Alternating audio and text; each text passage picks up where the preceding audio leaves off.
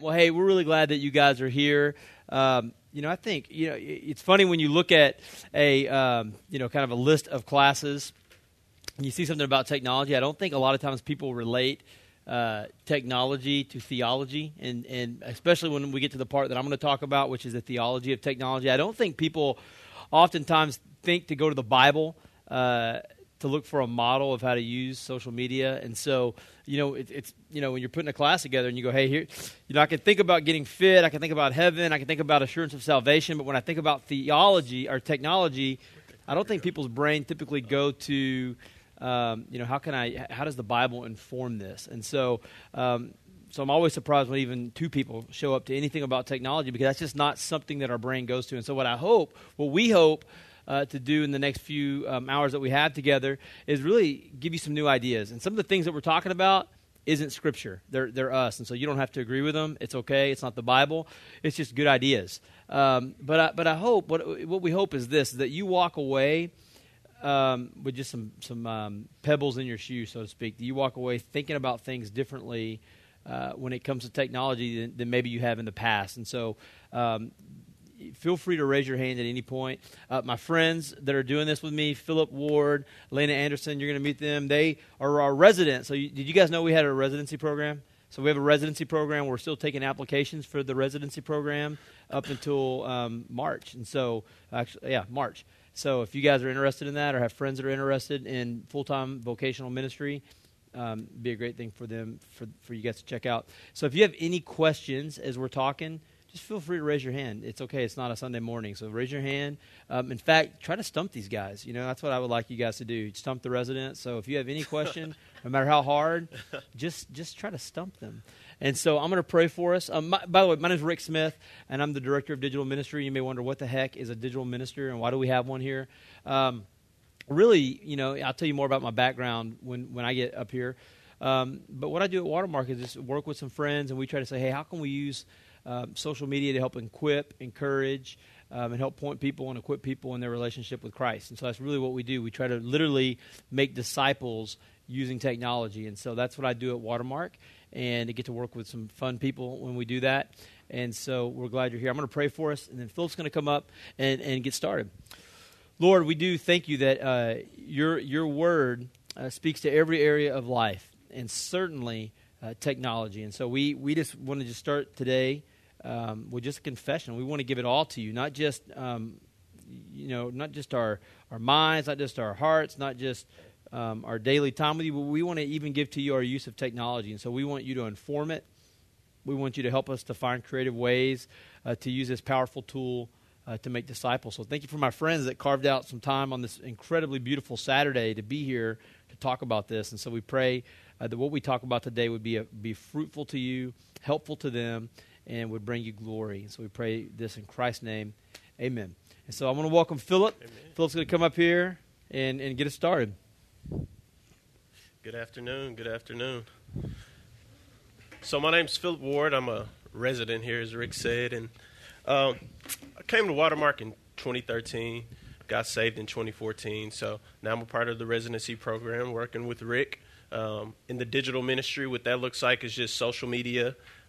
Get to cover all of that kind of thing. So the stuff that you see on our Facebook, Twitter, Instagram, get to be a part of that, content create and curate. And so despite what you just saw from my buddy Rick and his pretty cool and calm demeanor, this guy's pretty crazy. And so anytime I'm with Rick, he's like, hey, look, you never know what you're going to get into when you're with Rick. And that's just true. So this past summer, he called me on a Tuesday. He's like, hey, bro, what are you doing this weekend? And I'm like, it's Tuesday. I don't know. He's like, hey, look, we're going to New York. And so I'm like, New York? It's Tuesday. He's like, bro, I got these buddy passes. We're going to go to New York. We're going to have a good time. So I'm like, okay, let's do it. And so we get these buddy passes. Has anybody ever flown on a buddy pass before? No? So buddy pass, you basically can go to the airport and you have to kind of just wait around, and maybe somebody will miss a flight, so maybe you can get on the flight. So we get there like pretty early, like 5:30 in the morning, and the flight that we're trying to take to New York is just completely booked. And so at this point, we're just like, okay, let's just pray somebody misses their flight. I know that's wrong. That's wrong. But God's providence worked it out, and 2 people missed their flight, and so we got to get on the flight. And so as we get on the flight, we walk to the back. There's 2 seats waiting for us. Everybody's already sitting down in their seats. So there's a guy sitting by the window. I sit in the middle. Rick's on my left, and I look at the guy next to me, and this guy is like drenched in sweat. His knees are jumping. He looks real nervous. And I'm like, they set me next to a terrorist. And so I look at this guy, and I'm like, I want to check, I want to check things out. I want to make sure, like, this guy's good. And so I look at him. I'm like, hey, man, are you okay? Is everything all right? He's like, yeah, man, this is my first time flying, and I'm going to a job interview in New York. And so I was like, let me get to know this guy a little better. And so I wanted to calm him down a bit, I was like, look, man, you're safer on this plane than you were driving over here this morning. And he's like, okay. But then I had to do something crazy. So I looked at him. I'm like, hey, but this plane could go down. And so he's like, what are you trying to do? You trying to make me more nervous, man? Like, you're not helping. And so then I took it a step further. I don't know why I did this. I don't advise you to do this. I said, look, if this plane does go down on a scale of 1 to 10, 1 being uncertain, 10 being certain, where do you see yourself going to be with the Lord? And this dude is freaked out. Rick's a little freaked out because he's already a little afraid to fly. And so, but this all turns into this great conversation. We crack open the Word on the plane, get to walk through the gospel with this guy. And I'll tell you, like, by the time we reached New York, boom, we had a new believer in Christ, a new brother. Yeah. And if you're wondering how we got that picture, Rick did have his selfie stick on the plane. He pulled it out. And so the reason that I tell you this story is because I want you to recognize that there are just opportunities everywhere for us to be witnesses for Christ. Everywhere. That includes social media. So no matter where you are, whether in person or on social media, there are people around us all the time who don't know Christ and who need you to tell them about the love of Christ. And so everything relates to the Word, and the way that God created was through the Word. He gave us His revealed will, the Bible, through Word, and we're to tell the gospel by Word. Have you ever heard the phrase, preach the gospel at all times, and when necessary, use words? Has anybody ever heard that? Yeah. That's cute, but that's just wrong, That's wrong. The reason why is the gospel is news. You can't live the news, you tell the news. That's like me saying, I'm going to live out everything that Donald Trump did on the presidential debate. I can't do that. That's what Donald Trump already did. I can tell you about it, but I can't do it. And so the gospel is news. It is the good news, and that news needs to be shared by word. In Christ, people can look at us and people can say, hey, there is something different about that guy. There is something different about that girl. But unless we tell them why, unless we tell them that there was a Savior who died for us and ransomed us and took on our punishment on our behalf and gave us His righteousness, they will never know that. They can't look at us and tell that. We need to share that with them. And so this good news should just flow out of us. If we're in the Word, if we know that to be true, this good news should flow out of us. And sometimes you communicate that in a crazy, messed up way and somebody comes to know Christ. And sometimes you communicate that and it just completely bombs. So we're going to check out this video real quick of just how not to share the gospel. And so those are just some terrible examples of how to share the gospel. And you probably heard mine in there. And the Living Water one, like, hey, do you know the Living Water? Like, I actually said that one before outside of the state fair. Like, hey, I got the Living Water. Just crazy stuff like that in the way you share the gospel. So that kind of stuff is easy for us to do in person, but it's even more easy for us to do on social media. I know that there's just – raise your hand if you have a social media account, Facebook, Twitter. Does everybody in here have one? Okay. We got one back there and no social media. That's great, man. Welcome. You close it? Okay, awesome. I hope we can hear about that later. And so a lot of the time with our social media accounts, we can be full of pride. We can be just mean, just judgmental. We can be obnoxious like that guy was. He just like stood up in the middle of nowhere and just starts just out of nowhere.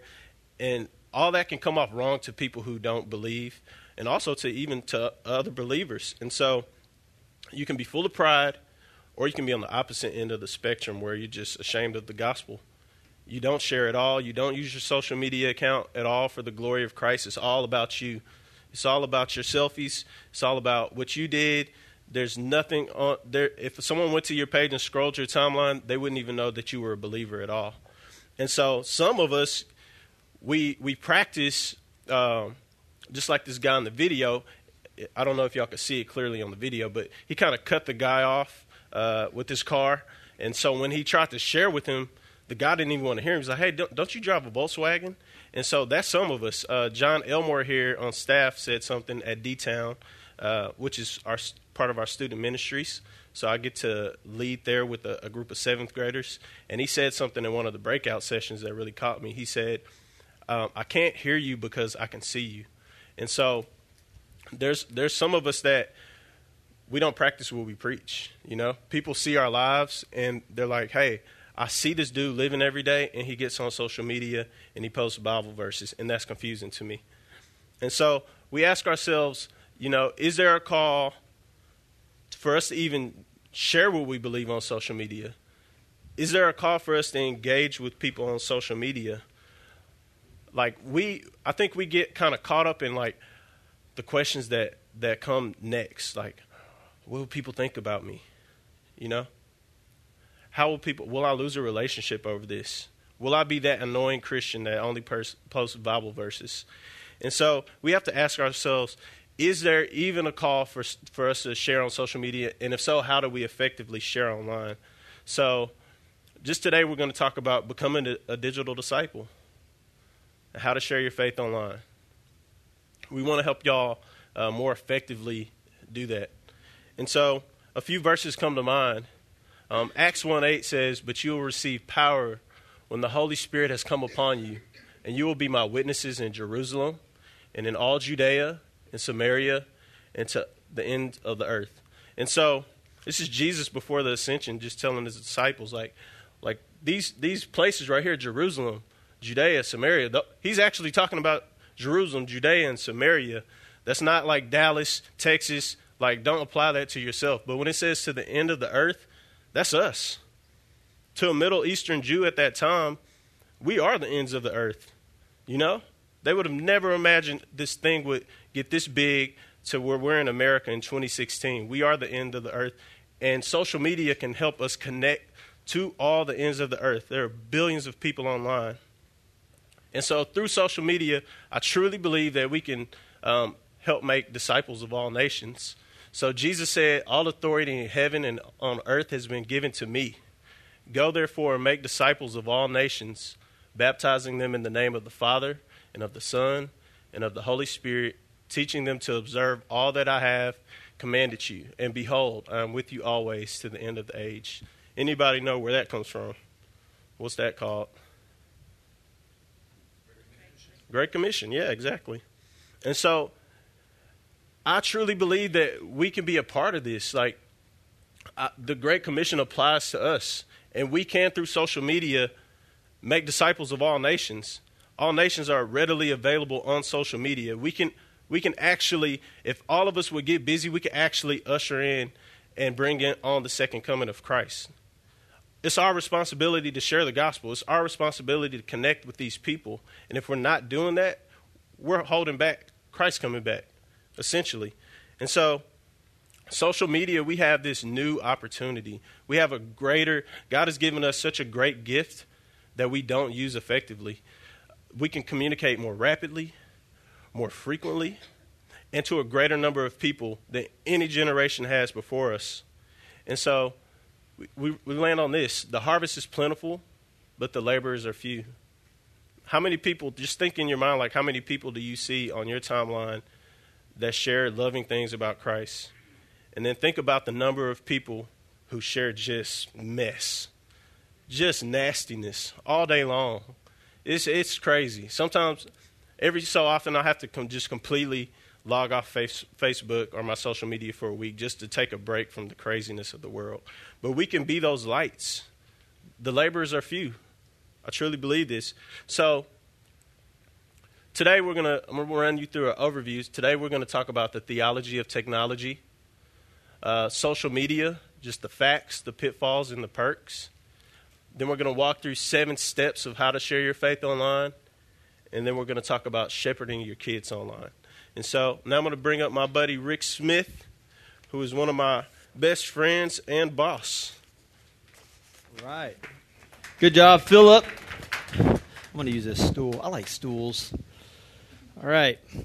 Well, I want to tell you, just take a couple of minutes and just tell you a little bit about my story and how I got to Watermark and why this is a personal interest to me. So I've always been into technology. I've always been the guy that, pulls his phone out, takes pictures, and it makes it real uncomfortable for everybody who doesn't like to take pictures. Thanks. And so about 5 years ago, we found out that we were pregnant with our first son. Well, my wife was pregnant. It wasn't we, it was her. So she was pregnant with our first son.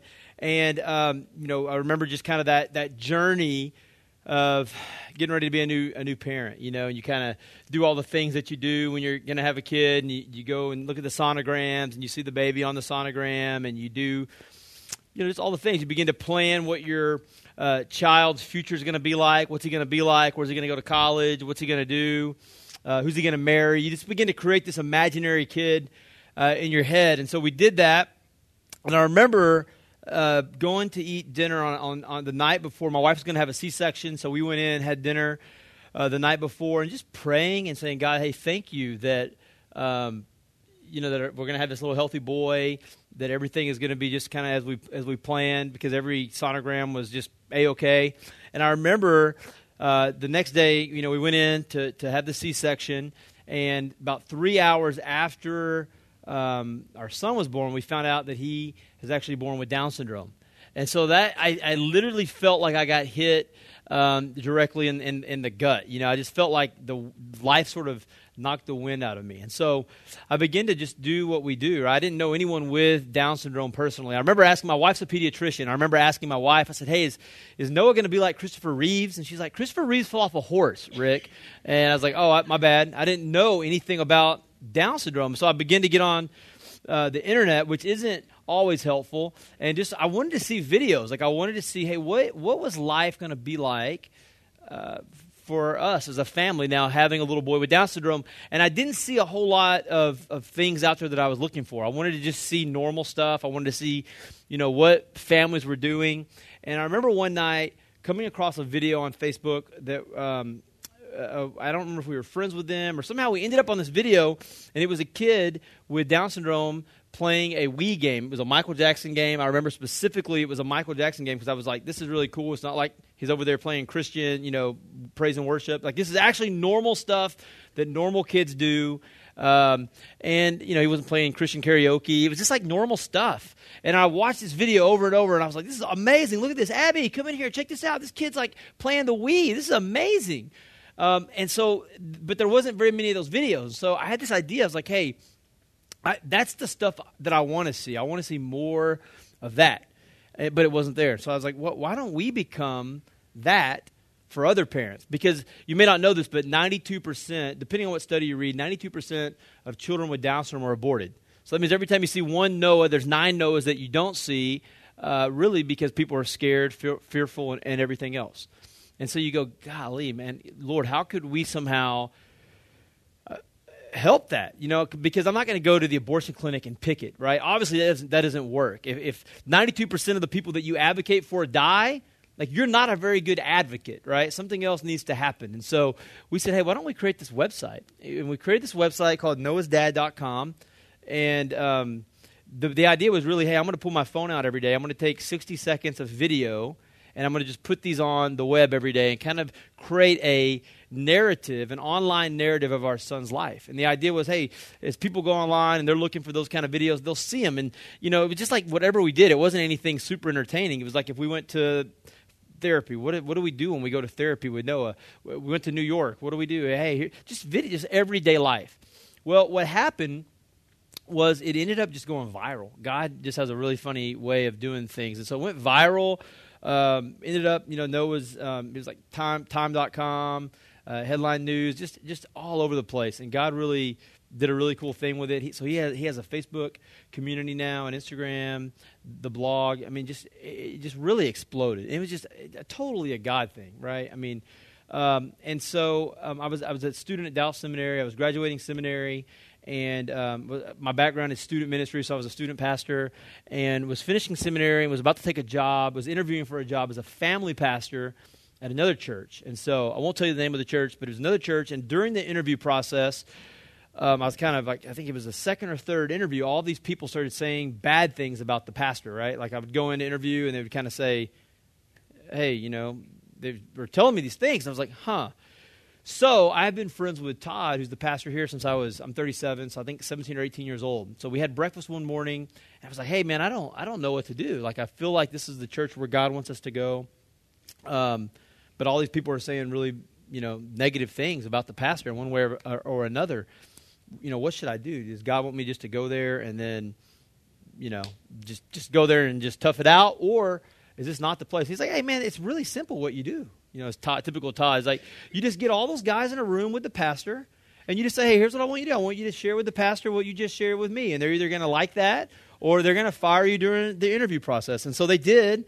And I remember just telling Todd, hey, you got me fired during the interview process, man. And so we were talking about what I was doing with Noah's dad's website at the time. He's like, hey, and I was like, hey, churches, they're like really late to the game on all this stuff, right? They don't pay enough. They don't, they have their secretary tweet out verses of the day. Like, it's just goofy. Like, no one really sees value in this. But if they did, I think you could do some cool things, So he was just like, hey, what would it look like if you did that here? Why don't you write out a job description? You kind of write it out. You're like, yeah, right. There's no way they're going to pay me to do this. And so I wrote this thing out, and then just one thing led to another, and the Lord brought us over here. And I remember the day it happened. I was in a meeting. If you know anything about Todd, it was just like, hey, why don't you come to this meeting? Come to this meeting. Hey, by the way, you're hired. Hey, by the way, hey, Abby, I think we're now members of Watermark. I think you have to work to maybe go to church at Watermark. So now we weren't coming to Watermark. So it just happened really fast. And so it was really crazy. But it just, I like I said, I've known Todd since probably almost 20 years now. So I just have a lot of trust, a lot of respect. And he's a guy that really poured into me. So that's what makes me passionate about technology, because I've seen technology literally save lives. I've seen technology really change hearts and lives, and that makes me really passionate. That's why at Watermark, our digital team isn't under marketing. Like we're not a marketer. I'm not a marketer. I'm a pastor who uses these tools. So my job, I'm on the equipping team, and we say, hey, how can we use these tools to equip? How can we help people? And so you've got to really get out of your mind that technology is just how you tweet your sandwich for lunch or a verse of the day. And so that's how I got here. And what I want to start out with today, and the part that gets me really passionate, is the theology piece. When you think about technology, your mind typically doesn't think about theology. We separate those two, but the Bible has a lot to say about it. I want to do a little quiz as we get started. I want to show you some things on the board, and I want you to raise your hand if you look at this and you go, this is technology. So let me. There's my family. I didn't put that up earlier, but there's. Can you guess which one's Noah? Okay, the one up top. There's Noah, Jackson, my sweet wife, and there's me. So I'm going to show you a couple things. So a shovel. So when you see a shovel, do you think, man, this is like crazy high tech? A shovel. All right. A candle. Like you would go, this is like super high tech. Candle. A brick. So you see a brick and you go, man, that is high tech. Nobody? All right. A phone. How many? So you go, this is high tech. A phone. Okay. Raise it high. Be proud of your answer. There's no wrong answers. There actually are wrong answers, but eyeglasses. So you go, man, that's high tech. Okay. My man right here, he's got glasses on. He's like, yes. A camera.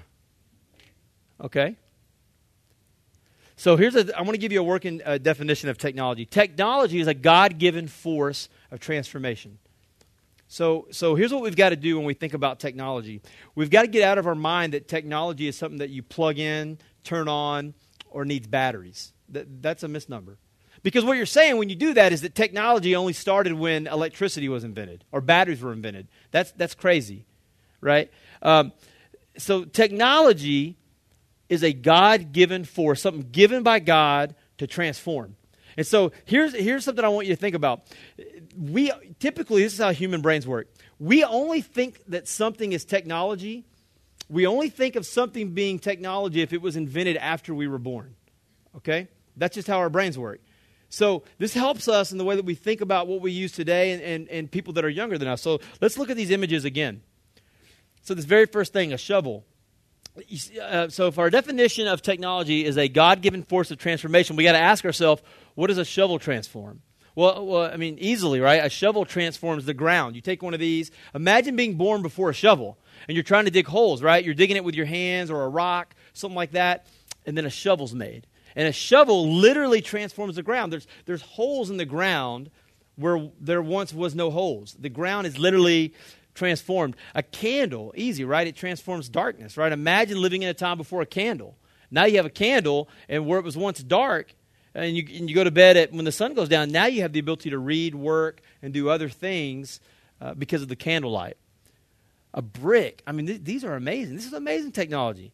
A brick transforms the weather. It transforms our comfort. Imagine if you didn't have bricks and trying to sit in a house, trying to sit in this church building without bricks. I mean, bricks are an amazing piece of technology. A phone. You know, phones transform space. They transform relationships. You pick a phone up, and now you can talk to someone. Imagine living in a time without a phone.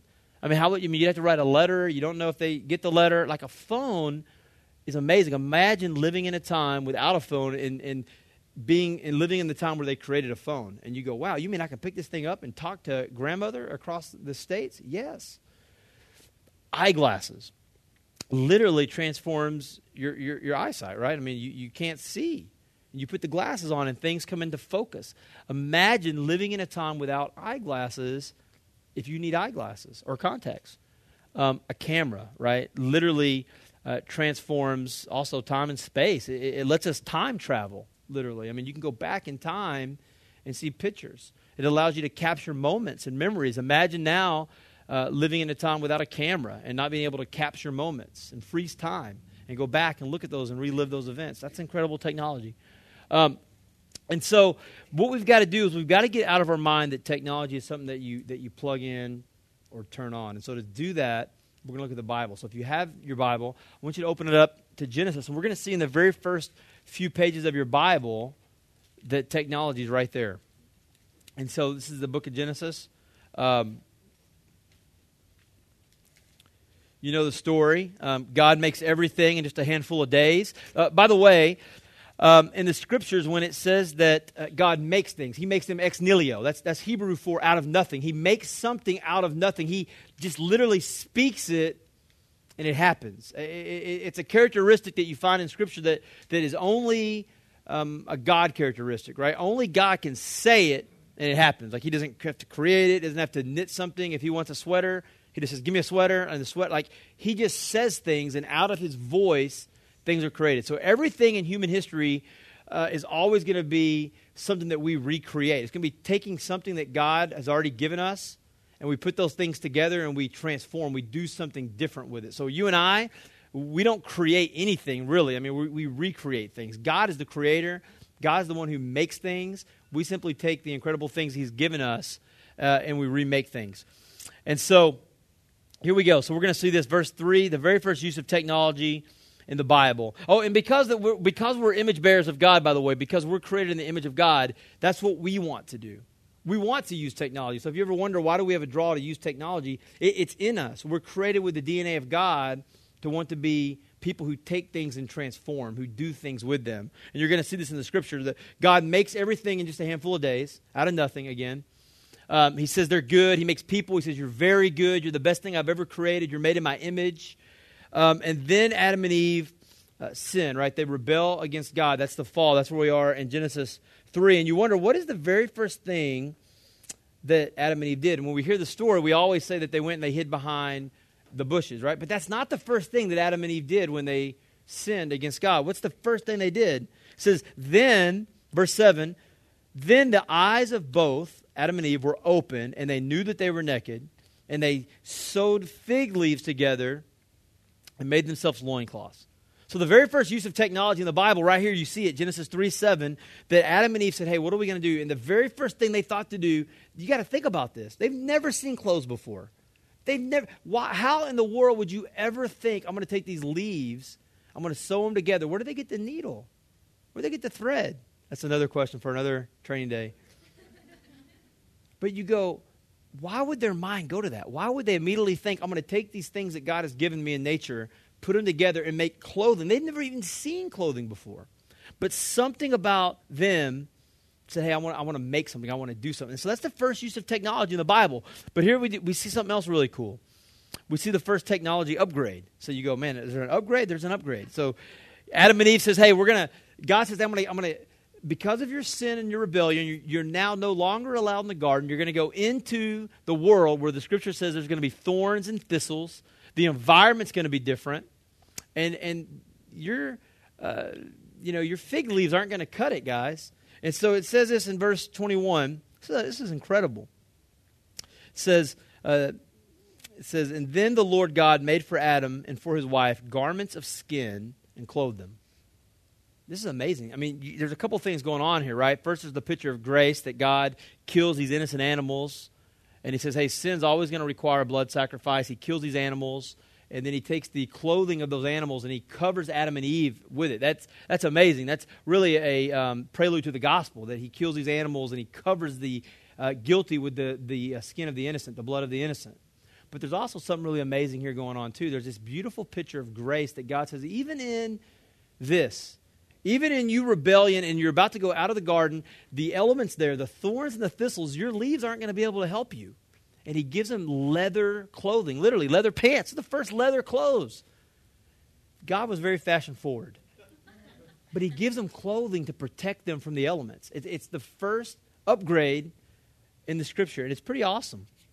And then now we see in Genesis 4 the use of technology being used wrong, right? You know the story. It's Cain and Abel, and Cain kills Abel. He takes something that he sees in the environment. Scholars don't know what this is. Some people say it was a rock, okay? And he kills his brother with it. He takes something and he kills someone with it. He hurts someone with something that God gave him. It's the first time in Scripture that we see something where someone takes something God has given them and then harms another. Takes, I think, technology and hurts his brother.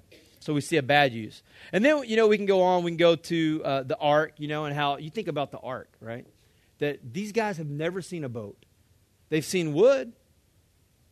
They've never seen a boat. They've never seen rain. And then all of a sudden, they're going to take these trees, this wood that God has already given them, and Noah is going to fashion that together in an incredible use of technology and make a boat, a life-saving device that people can get on and be rescued from the waters. That's amazing. And so think about if you lived in a time before a boat and you've never seen a boat before, and all of a sudden the depths of the sea that isn't even here yet is unleashed on the world. You go, man, give me a boat. Give me something that floats. You want to get on it. Technology. God comes in. He goes, I'm going to give you these. I want you to use these tools. I want you to use them in a different way that they've never been used before, and you're going to transform literally people's lives. You're going to save lives by using technology. A boat is incredible technology. To you and I, it's not, because we were born after a boat was invented. We don't think refrigerators are technology. We're born after all these things.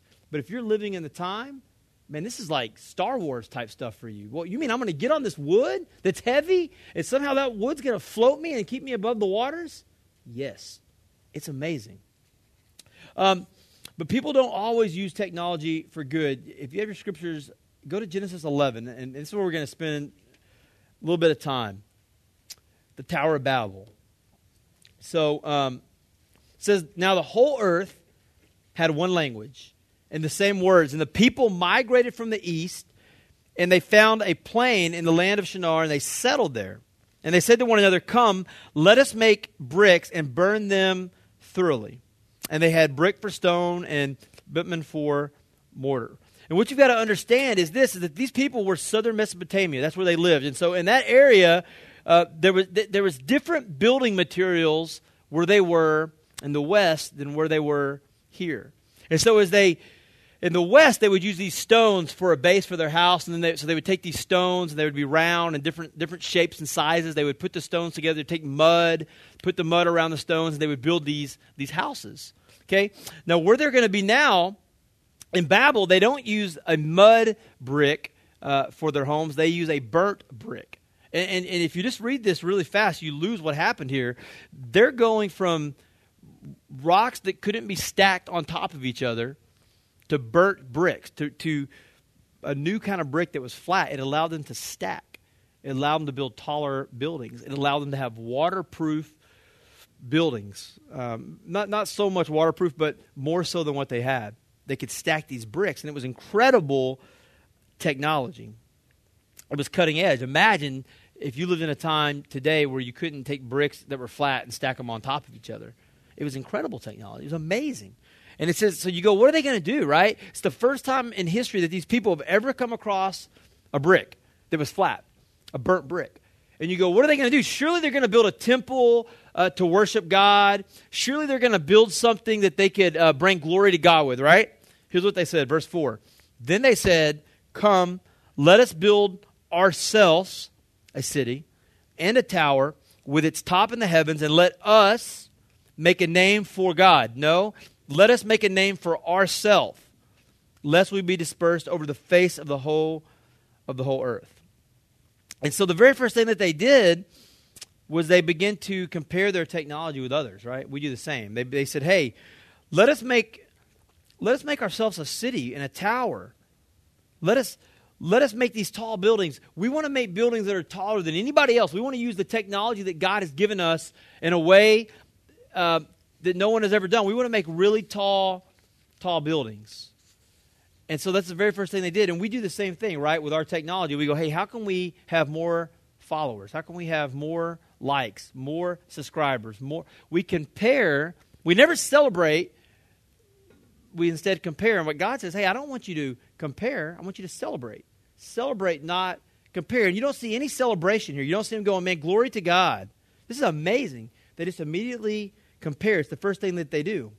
And then here's what they do. They don't say, how can we make God famous? They say, how can I make myself famous? They go, let us make, right here, verse says, let us make a name for ourselves. Isn't that amazing? This idea of making ourselves famous and God, more famous than God, has been going around for a really long time. And they go, hey, let's use this technology. Let's use these bricks to bring glory to us, not glory to God. Have we ever done that? Man, we do it all the time, right? Even in our own social media. Hey, how can I have people think more highly of me, think better of me, think that I'm more important? And so what God does says that God came down. Verse 5, God came down to see the city and the tower which the children of man had built. And the Lord said, behold, they are one people, and they have all one language. And this is only the beginning of what they will do. And nothing that they purpose to do will be impossible for them.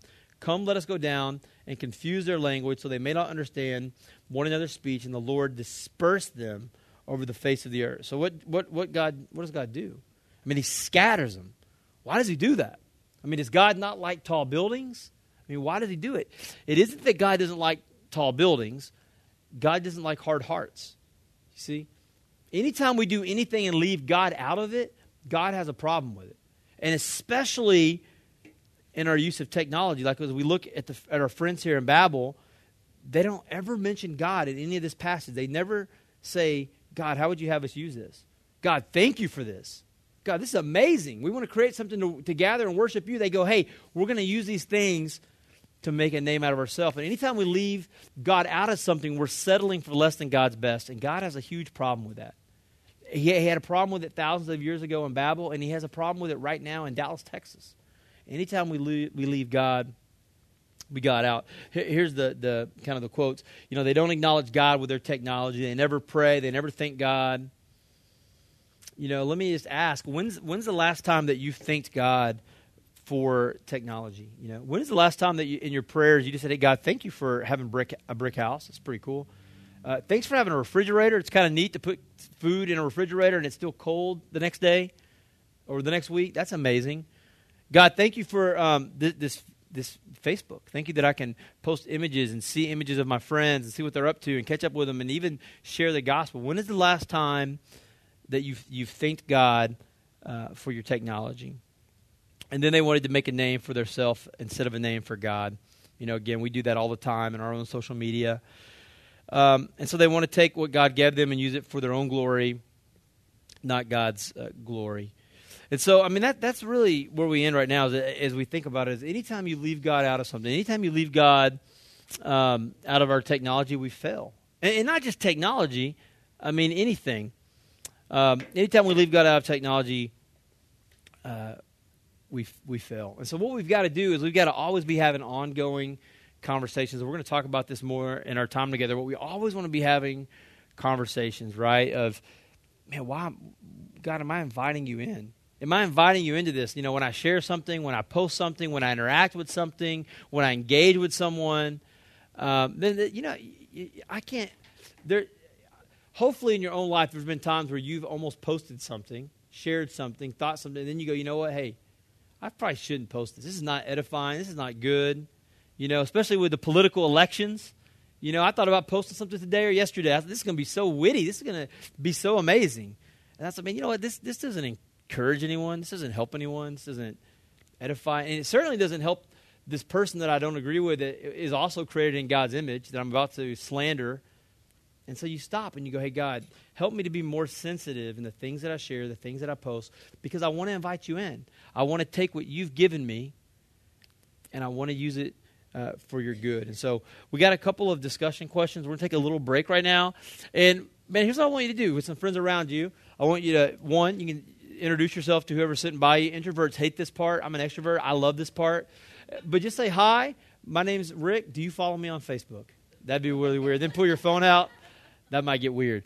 But here's a couple of questions. I want you to just to ask yourself these questions to your friends around you. And if you want to use the restroom, and we'll get back to this in just a couple of minutes.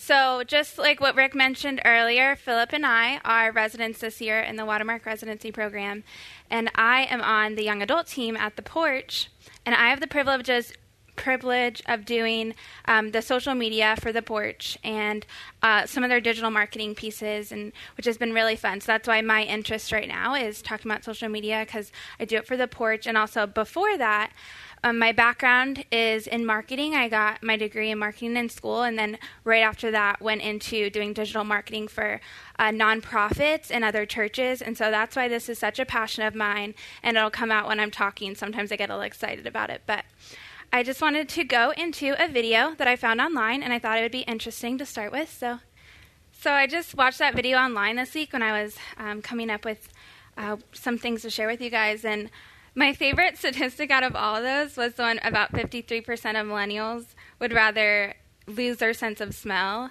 than lose their technology. And my first thought, instant thought, was, did they know that smell is directly related to taste? And that would mean you can never have chocolate ever again, and that's worth it to you? That's definitely not worth it to me. I don't think I would fall in that camp at all. But what's cool about that video is it just shows that times are changing so much, and what used to be take a long time to communicate with people, we can now do in an instant. We have access to so many more people now today than people in all generations before us ever had access to. It was never possible to do the things that we can now do. And we can make our words go viral. There's so many examples of different videos and things on the internet that just with one click, people wake up the next morning and there's 1 million views on a video. And that's just unheard of for a couple even decades ago. That wasn't even possible. So now it's just this idea that we are entrusted with a powerful tool, which is social media. And the question is are we being responsible with the resource that we have been given? And I know when I was just reading through the Bible, one thing that stuck out to me was in Luke 12:48, when it says, to whom much is given, much is required. And I just feel like social media in our generation, much is required from us since we are given that tool. And it's not something that people really consider when they're on social media of, hey, am I using this effectively for the glory of God and not for the glory for ourselves? But that's just not something that comes to mind when you're just on social. And so that's something I really want to think about with you guys today is, are we using social media as a mission field, or is it becoming just a battlefield that people are just getting just entangled in? And so there's a few things I'm going to be talking about in this time. It's the top 3 social networks, which is Facebook, Twitter, and Instagram. And then pitfalls of social media, just things to be aware of when we're on social media. And then the perks of social media, which is what should we be excited about? What should we be doing on social media, and how should we be using it? So the first one I'm going to go over is Facebook, which, how many of you are on Facebook? Okay. So almost all of you. That one, it has the most users of all the different channels. It's 1.5 billion users, which in that video you saw that it said it's actually more users than the country of China. Like if it was a country, it would be the biggest country in the world, which is just crazy. It has the most diverse demographic, where we have people from really young, maybe even like 13, all the way till my grandparents are even on Facebook. So it's like all ages, which is the most diverse of all the different channels, more than Twitter and Instagram. And then another thing is how it's used is diverse as well. So it's like photos, videos, articles, really all kinds of different content is on Facebook. And then there's one other thing I want to talk to you guys about, which is the Facebook creeper. I don't know if you guys have heard of that or know what that means, but the Facebook creeper is someone who always sees your statuses and pictures but never comments on or likes them. I don't know if you've been a Facebook creeper or you know a Facebook creeper, but this is just something I wanted to call out of. We know that it's going on, and just maybe don't be that person. Don't just stalk people online. It's just really just something that Philip and Rick and I, when we were discussing this, we're like, we got to address it. It's something that needs to be addressed. So the next one is Twitter, which that one has 310 million users on it. It's also a demographic of all ages.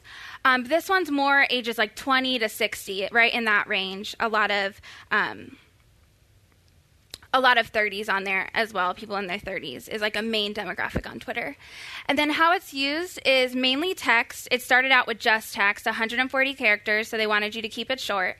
And it was considered microblogging. So people would just share like really short thoughts and anything that really came to their mind, they would just share that. And one example is I saw on CNN.com that there's a quiz right now of who said it, Donald Trump or Kanye West. And it's actually tweets of both of their on their Twitter, different things they've said, and there's a quiz that you can take. So I pulled a few of those, and I figured we can decide who tweeted it, Kanye or Trump. So the first tweet is, my Twitter has become so powerful that I can actually make my enemies tell the truth. Who do you guys think that was? Donald Trump, raise your hand.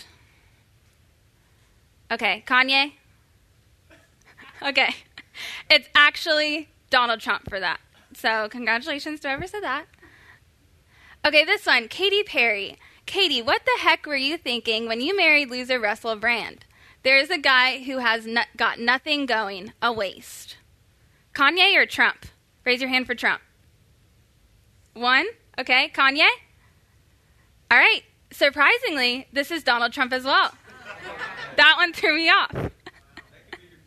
This is possibly our president, ladies and gentlemen. Okay, the last one is, my number one enemy has been my ego. There's only one throne, and that's God's. So, a spiritual man. Which one is it? Donald Trump or Kanye? Donald Trump?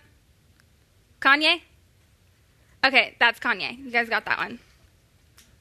So really, this is just an example of how people a lot of times will just vent on Twitter. They'll just say whatever they feel, no filter. So it gets interesting, but the other big social media network is Instagram. And this one has 100 million users, but it's the most rapidly growing right now. And it's also the most recent network of all of them.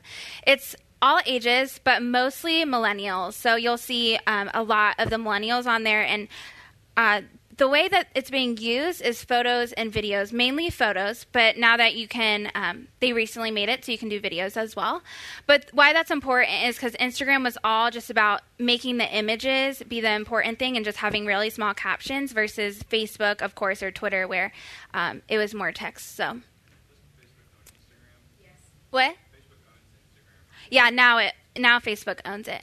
So this is just a picture I wanted to show you guys of, have you ever been on Instagram and you're scrolling through and you're on someone's like all the pictures and you accidentally double tap on one of the photos of like 42 weeks ago and you're like, oh my gosh, I'm so embarrassed right now. This person's going to know I was scrolling through their old photos. This is how you look. I know I felt like this before, maybe once or twice, or maybe not. So I'm going to go with not.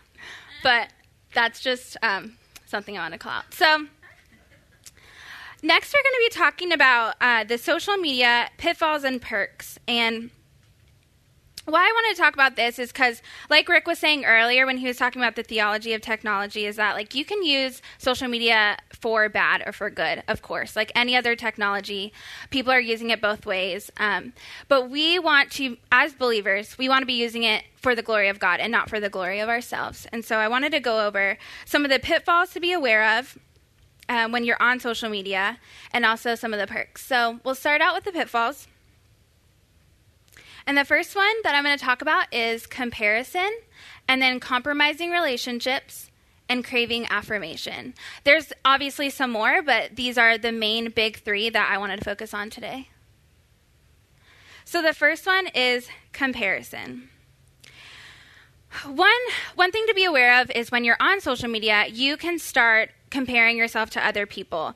I know an example of that would be, there's someone I follow, a lot of different people. One of them is, I don't know if you guys have this as well, but it's like these people who feel like you're constantly on vacation, where they'll be posting all kinds of pictures of 1 week they're in Hawaii, and then they're in Bora Bora, and then they're in Paris, and you're like, how are you going to all these places? Do you even have a job?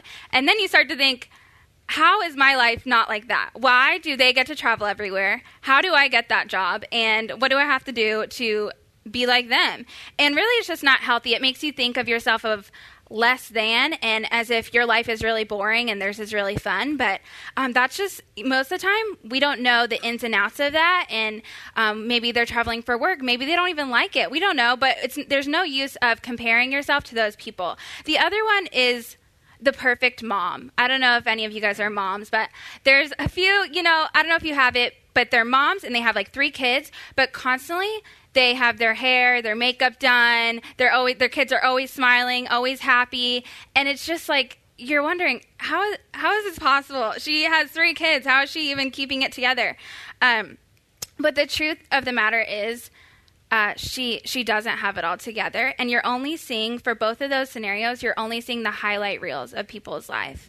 And you're not seeing the in-between moments. And then I was starting to think of, with my life, I looked on my Instagram and I'm like, oh, well, I can see how if someone went on mine, it would look like my life's just a bunch of highlights as well.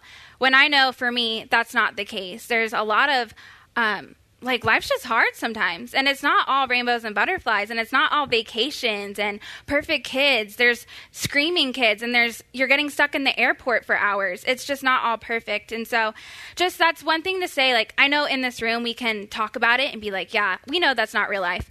But then when you're scrolling through and you're just mindlessly doing it, it slowly starts to creep in. And you start to just not be content with what the Lord has given you. And that's just not the design of how we should be using social media. But it's not just social media that has made comparison a problem. I know one story that was coming up when I was thinking about this was the story of in 1 Samuel 18, 7 through 8. And it was talking about Saul and David. And they had just got back from war. And women were coming into the streets to greet them. And they were singing songs about how Saul has slain thousands and David his tens of thousands. And in that story in 1 Samuel, you see Saul get really angry and really, really jealous of David. And he gets to the point where he wants to kill him because David has killed tens of thousands and he has only done 1,000. And so what's crazy about that to me is, at first I was like, okay, that's ridiculous. Why would he get so upset? But the truth of the matter is I have a lot of contentment and joy in my life until I start comparing myself to other people. Once I start doing that, I start to think thousands is not as good as tens of thousands. And that's not how social media is supposed to be used, especially like it was like that back in the day. It was like that back in Bible times. It's still like that now. And so it's not like you have to cut social media out altogether and be like, oh, well, I can't go on there because I'm going to start comparing. That even happened way before social media existed with Saul and David. And so it's just finding that line of just being aware that when you are on social media, that can be happening, and have a guard up against that. So another pitfall is compromising relationships. So sometimes when you're on social media, you can get really wrapped up in what you're doing. And sometimes it's good things. Sometimes you're sharing the gospel with someone online, but you're constantly down looking at your phone. And I don't know if you guys have ever gone to dinner and seen this situation where it's a bunch of people just sitting at a table all on their phones. And I know when I'm sitting at dinner and I look around the restaurant and I see that, and I'm like, wow, that's sad. Good thing I'm not doing that. Good thing I'm looking around. But that's like, I started realizing that's not even true. Like, there's times when I'm doing that too, and it's easy for me to look at other people and be like, oh, well, I don't do that. But actually, I was in, last weekend I went to Fort Worth with my community group. We had like a community retreat, and we went to a flower crown workshop, and we were making flower crowns, and so we were taking all these pictures and just having fun together. And so afterwards, we went to a hotel, and we were staying there together as a group, and we were waiting for the elevator, and I pushed the button, and then I get back on my phone, and I'm just posting a picture on Instagram, and I look back up, and my entire community group, all 7 of them, were all looking down at their phones, and we missed the elevator. The elevator came and went without us even noticing, and I look up, and I realize, I said, you guys, look around. We're all on our phones right now.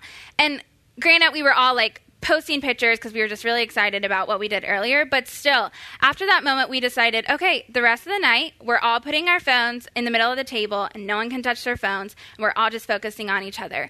And so that was a reminder of, this is something that I do as well, and that it's really easy to just get wrapped up in what you're doing online. But to put that aside and not compromise those relationships with other people that are right in front of you that you can engage with over being on social media, because there's still so much more value in face-to-face connection. And a third pitfall to talk about today is craving affirmation. And what I mean by that is, when you're posting stuff online, a lot of times that's a way that pride and vanity and things like that can just spur up and get and manifest itself in different ways. And one way that can happen is the selfie phenomenon. I know that how many people here have ever posted a selfie before? It's a safe place. We can admit it. Okay. Okay. You know what? I'm going to do one right now. Thank you, Philip. I'm going to get a selfie of all of us. Oh, I need the selfie stick. I should have brought one. Okay, selfie. All right, I got that. Okay, really though, selfies, sometimes they're okay, I guess. I don't even know if that's okay. But the truth of the sorry if that was inappropriate, too late now. So I just took a selfie. It's fun to joke about, but in all reality, really, like, the selfies and everything just being all about yourself online, it's like you can start craving, like, how many likes you have on a picture or how many people are commenting, and just being aware that it can really just breed, like, this unhealthy thing of just getting affirmation from other people besides the Lord. And one stat I found online was that 17 million selfies are posted on social media each week. And to me, I was like, that's insane. Like, imagine if 17 million people just simply posted a Bible verse instead of a selfie. Like, what kind of impact would that have on our world? And instead of just a picture of themselves, that really, like, it's not glorifying the Lord in any way if you're just constantly, like, just being about yourself on social media. And when I was thinking that through, Philippians 2:3-4 came to mind, that says, "Do nothing out of selfish ambition or vain conceit. Rather, in humility, value others above yourselves, not looking to your own interests, but each of you to the interest of others." And the main thing I see in that is do nothing out of selfish ambition or vain conceit. So just like any technology, we need to remember that everything we do should be for the glory of God. And so if we're constantly on social media just posting about ourselves, I don't see how that could be pointing towards Jesus instead of pointing towards ourselves. So that's just one thing to think of. I know it's a lot easier said than done, but craving affirmation from anyone besides the Lord is really just a sin, and it's something to be aware of when you are on social media, to not let that creep into your life. So instead of talking about all the negatives, I thought we should switch over to the positive, which is the perks, and talk about some of the great ways we can use social media for good and not for bad. And so when I was doing research, I went on Facebook, and I wanted to see what Facebook was originally intended for and how they would claim Facebook is to be used. So it says Facebook's mission is to give people the power to share and make the world more open and connected. People use Facebook to stay connected with friends and family, to discover what's going on in the world, and to share and express what matters to them. So I highlighted here some of the words that were sticking out to me, like share and more open, stay connected, discover, and share. And they keep using this language of how we're supposed to share and be connected to one another. And when I was going through certain perks of social media, a lot of the perks that I came up with all aligned with Facebook's mission statement, which shows that we can use Facebook the way it was intended, but use it in a good way and not a bad way. So some of the perks are communicating faster and further, connecting with friends and family, and contributing hope and truth online. And I'm just going to go into a few of those a little bit deeper and just explain what I mean by that. So the first one is communicating faster and further. With one click, we can really talk to people in all countries around the world, which is something we've never been able to do until within the past I would say a few decades. We weren't even able to do that as fast and as easy as we are today. It's really like having a mission trip in your pocket in the way that before you had to fly to other countries to go speak to people. And now we can go, there's people from all countries all over Facebook that we can go just take out our phone, go onto our Facebook app, and just talk to people.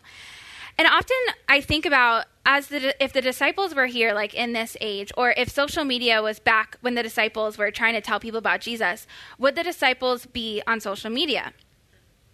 And it's hard to say. I mean, we don't know if they would or not, but from the information that I've read about the disciples, they really, they were not afraid to go into areas where there were sinners, or they weren't afraid to go into the darker areas. And so my assumption is that they would go on social media and they would use it to spread the good news of Jesus through that medium as well. And one way that we do that here is the Watermark Facebook page and our other social media channels. But Philip and Rick actually manage those pages. And so they're posting videos a lot and different blogs and articles and just quotes that Todd says and just things that are really helpful to stir people's affection for the Lord. And how many of you are friends with the Watermark Facebook page?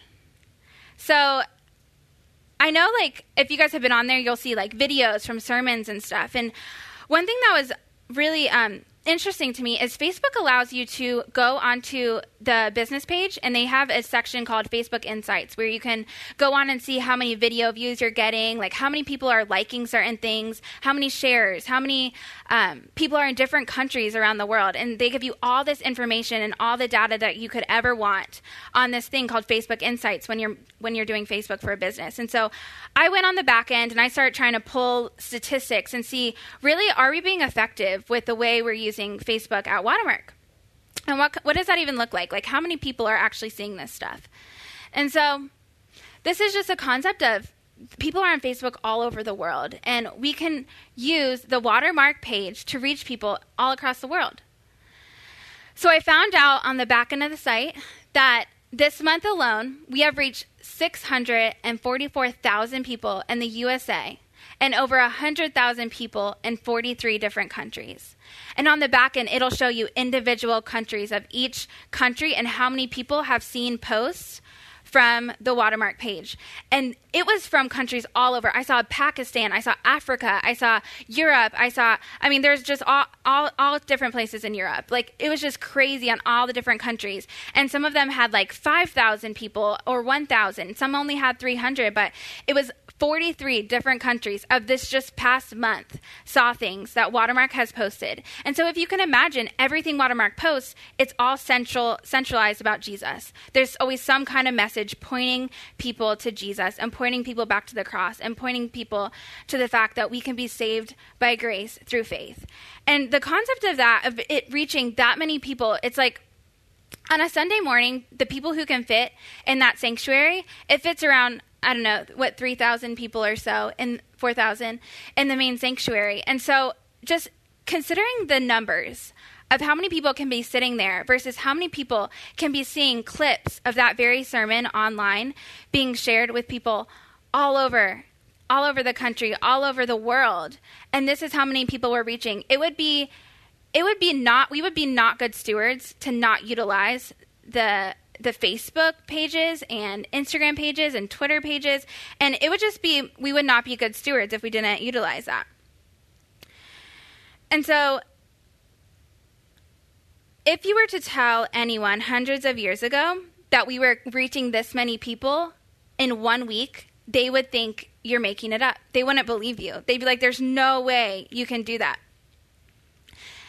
And what Philip touched on earlier, I just want to say again for this piece is like the harvest is plentiful, but the laborers are few. And as you can see, there are billions of people online, but most of them are just sharing things about themselves or parties they're at or just how much the world has to offer them and how you should make more money and do what feels good and not care about Jesus. But we can be the laborers. We can go on Facebook and we can tell people the truth about Jesus, the truth about what he did for us. And we can be the laborers on Facebook because the harvest is plentiful. Another perk that comes from being on social media is just the piece of simply connecting with friends and family. Going back to the Facebook mission statement, one piece of it said, people use Facebook to stay connected with friends and family, to discover what's going on in the world, and to share and express what matters to them. And so, I don't know, does anyone here have family or friends that live in other states than Texas? Okay, me too. I am from Florida, and so I have a lot of family members there and a lot of old friends, and I don't get to see them as much. And so Facebook is a way for me to connect with those friends and family that I don't get to connect with as much and have a window into their daily lives. This is just a picture of me and two of my sisters, and they're like my best friends in the world, and they both live in Florida.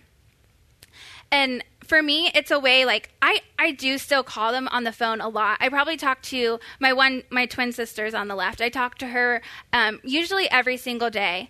But it's still really great to be able to go on her Facebook page and see photos of things she's doing in the moment where I can't be with her all the time. I can't see everything she's doing, but I can connect with her on that level of seeing, like, whatever she's doing.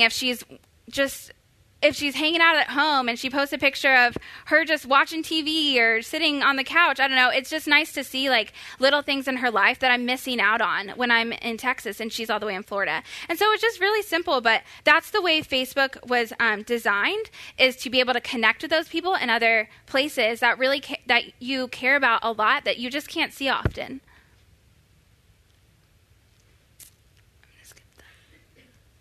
So the other perk is contributing hope and truth online.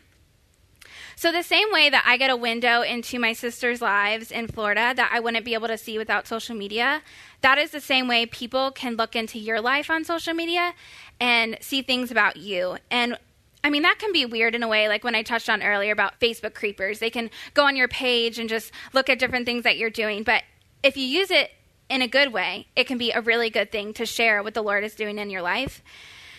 And one thing, when I became a believer about almost 4 years ago now, I mean, I have a ton of friends on my Facebook that are not believers from my past life. It feels like a whole nother life that I lived. But I have a ton of friends that don't know the Lord and aren't interested. They're openly not interested. And about a year ago now, I posted a blog that was just sharing about my personal story and what the Lord has done in my life and how I came to know the Lord. And I really didn't think many people would read it or even click on it at all. Like, I didn't think it was going to happen. And I was just like, maybe like 5 people or so will read it. And it turns out, like, I started getting all of these comments on this blog about asking me more questions about how my life has changed so drastically, because they saw the Elena before Jesus and now they see the Elena today, and they know, like, it's a radical change. And through that blog, I had people private messaging me and asking me, like, hey, what is that? What do you mean by that? Like, how did you just change so much in a couple years? Like, how can I know the Jesus that you know? And it was mind blowing to me on how one story started all these conversations with some of the people I wasn't even that close with. They were merely like acquaintances, but it just opened this door. It like opened the floodgates of people asking me questions about Jesus. And I'll never forget that, because it just shows me that you don't think about the impact you can have when you're sharing something online of even one person reading it. Maybe they're not even going to like it or comment on it, and so you're not going to know that they even read it. But later they could come to you and say, hey, I saw what you posted the other day, and it really touched me. It really gave me hope in this dark place. And maybe they'll use different words, but I know what I've seen is that people really need hope, especially when you don't know Jesus. And whether that's, a lot of people spend a lot of time on social media. And if we can reach them there and we can't reach them in person, like, let's reach them there. I love how Todd a lot of times will say, when he's talking about ministry, if people don't like the way he's doing something, he'll say, I like my way of doing it a lot better than your way of not doing it. And I love that, because it's like, hey, maybe I don't have it all figured out on what I'm posting on social media. Maybe I don't have the right words to say, or maybe it's subpar to what I would want it to be, but I like the way of trying at least better than the way of not trying at all. And so one verse that this reminded me of is declaring his glory among the nations, his marvelous deeds among all peoples. Psalm 96:3. And I love that so much because it says among the nations and among all peoples. And so if we can't reach here in Dallas, Texas, we cannot reach all the nations and all peoples, but we can certainly use the platforms and the people in our circle. We can share our story with them, and we can reach those people. And so doing the best we can with the resources that we've been given and being good stewards of what the Lord has given us. And so the big question that I see through this whole talk today is, should Christians be on social media? And the question is really a good question, because there's really no black and white yes or no. It's always with the Lord. It's always a matter of the heart. And so where is your heart at? Like, are you using social media for the glory of the Lord? Are you using it for yourself? Are you trying to glorify yourself?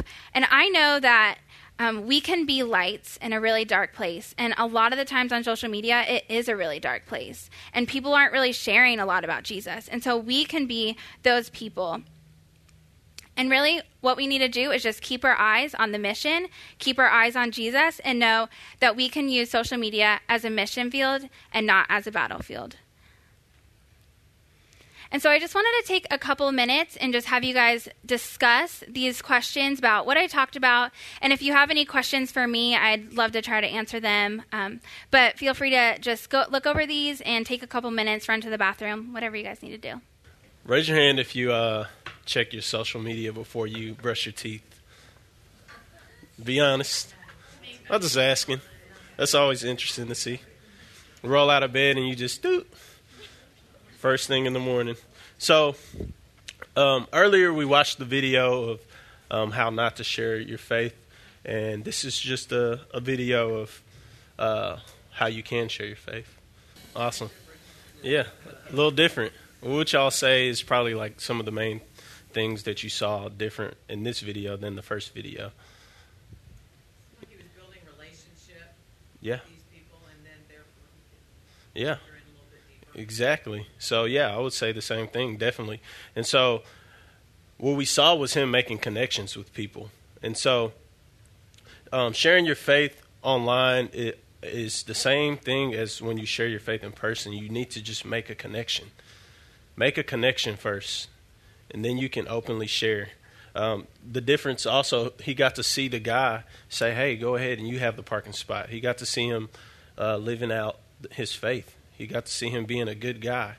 And then just being able to talk to people and saying, hey, what kind of coffee you like here? It's always about just trying to find an opening in a conversation with someone and building a connection and a quick relationship. The good thing about us for on social media is a lot of those people you already have relationships with, and they know you in some kind of capacity. And so I know it's a little different for us on social media. So you already have kind of a leverage to connect with someone. And so we're going to talk about just 7 practical steps of how to share your faith online. 7 E's, alliteration. We always like to do alliteration or our acronym here at Watermark. So it's 7 E's because it's easier. Some of y'all got that. And so the first E is earnestly pray. Earnestly pray. I mean, just think about how many times you post and how many times you actually pray about your posts. God, is this what you would have me to post? Like, God, is this going to be edifying towards the body of Christ?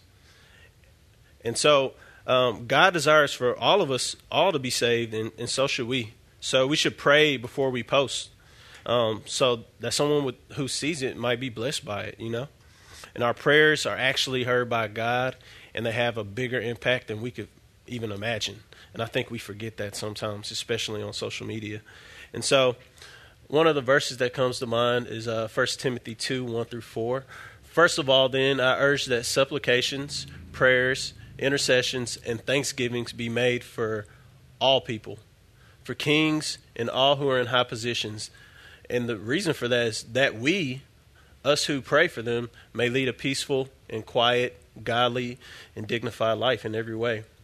And also, this is good, and it's pleasing in the sight of God, our Savior, who desires all people to be saved and to come to the knowledge of the truth. And that's excellent. We should be praying for everyone. Kings, Obama, everybody, our future next president, every one of your Facebook friends, you should just stop and pray for them. So a practical way you can do this, I would say, is to just post, hey, I'm going to be praying tonight. Is there anyone who would like me to pray for them?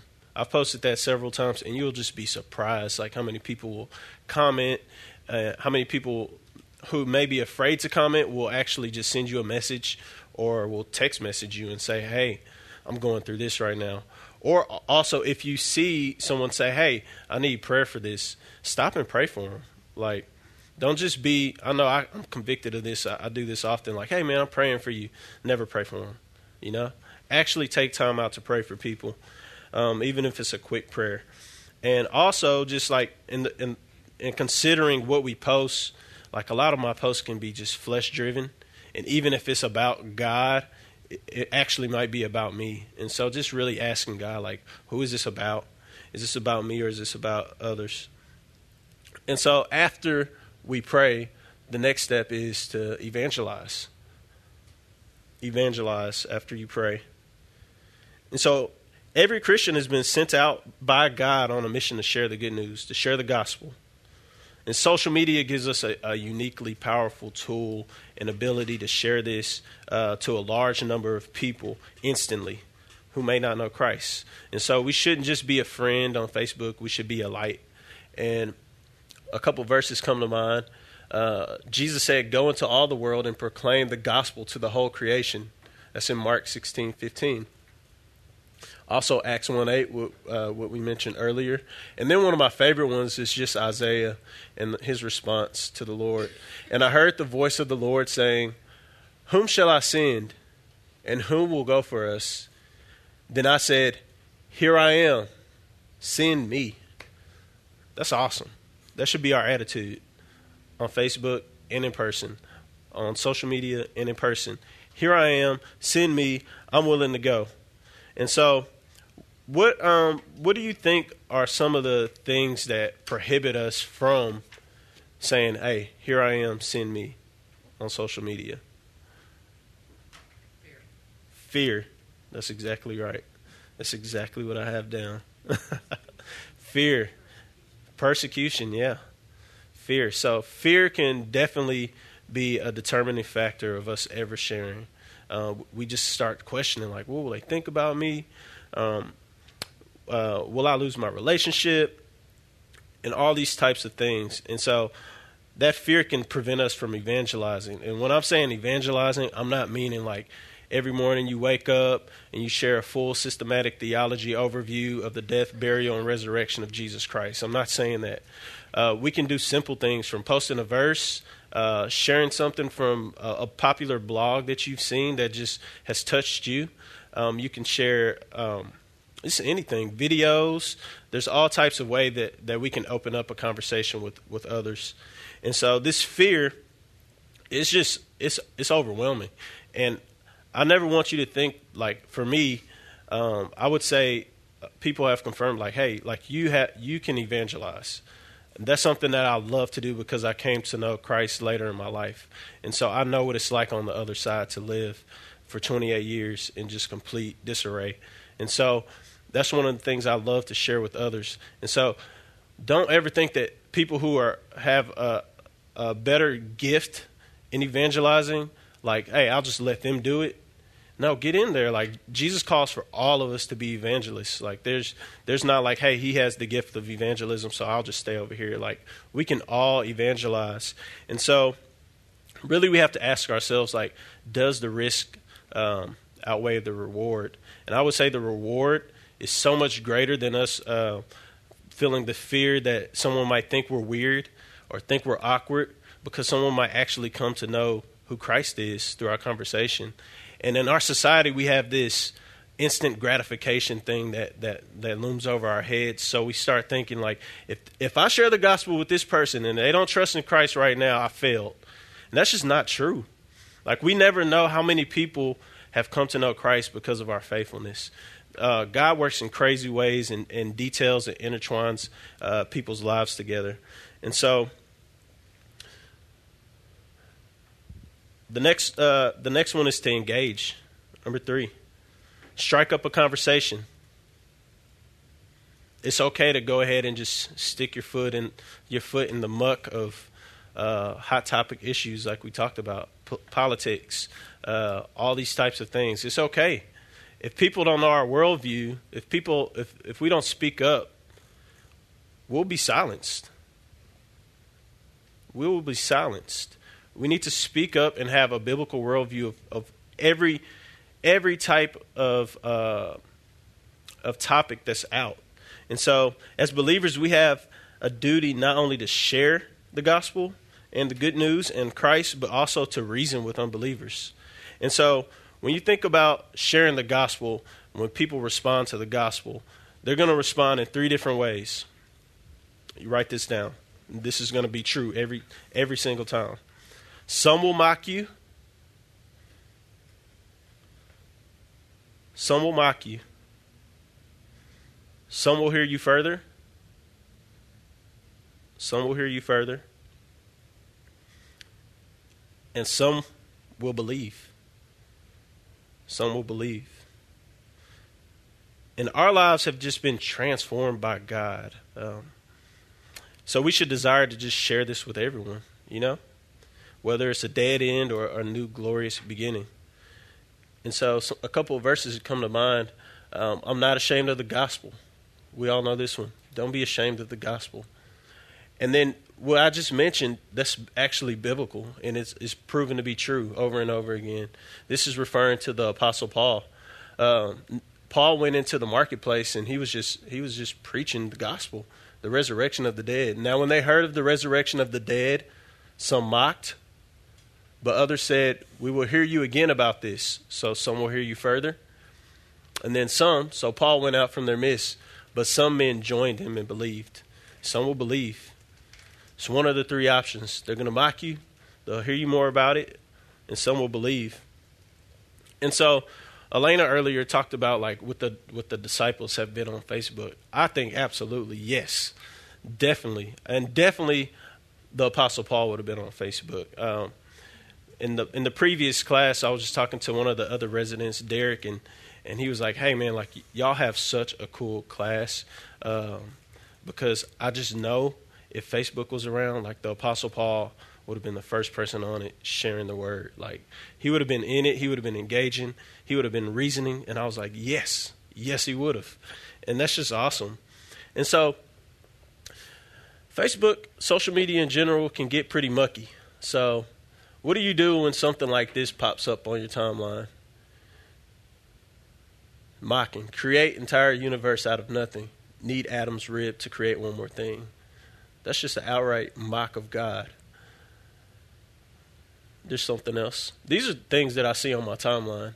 Christians do good things because it might get them into heaven. Atheists do good things because they're nice. Angry atheists. They're everywhere. Creationism. Billions of years plus natural selection. Impossible. 6 days plus magic beard man. Yes. It's mocking you creationists out there. Or this one. Morality. Guess which one the Bible's okay with? You have your African American slaves on one side, a gay couple on the other side. Morality. Guess which one the Bible's okay with? Are y'all ready to respond to that? Like, do you know how to respond to that? Because it can really make you say, "Wow, I don't have a response for that." Yeah, it's like I don't have a response to that. And somebody posts that, and especially if they're your friend and you're engaging with them, and man, you could really damage the people's view of Christ if you're not ready to respond. And so, one of the other things that is incorporated in that fear is just people just don't feel equipped. You know, we don't feel equipped, and so what I want you to know is like, hey, listen, time is on your side. You're on social media. You don't have to respond automatically. Take some time. Ask another Christian. Do some research. Come back to it. Time is on your side. One of the great things that I don't know if anybody knows about Greg Koukl and the Columbo tactic, but if you don't, there's 3 questions you can always ask people, whether engaging online or in person. So the first question to write down is this: what do you mean by that? What do you mean by that? Somebody posts a picture like that. Hey, what do you mean by that? And the second question you can ask is, how did you arrive at that conclusion? How did you arrive at that conclusion? And the third question or insert that you can say is, hey, have you ever considered, and then you insert your worldview.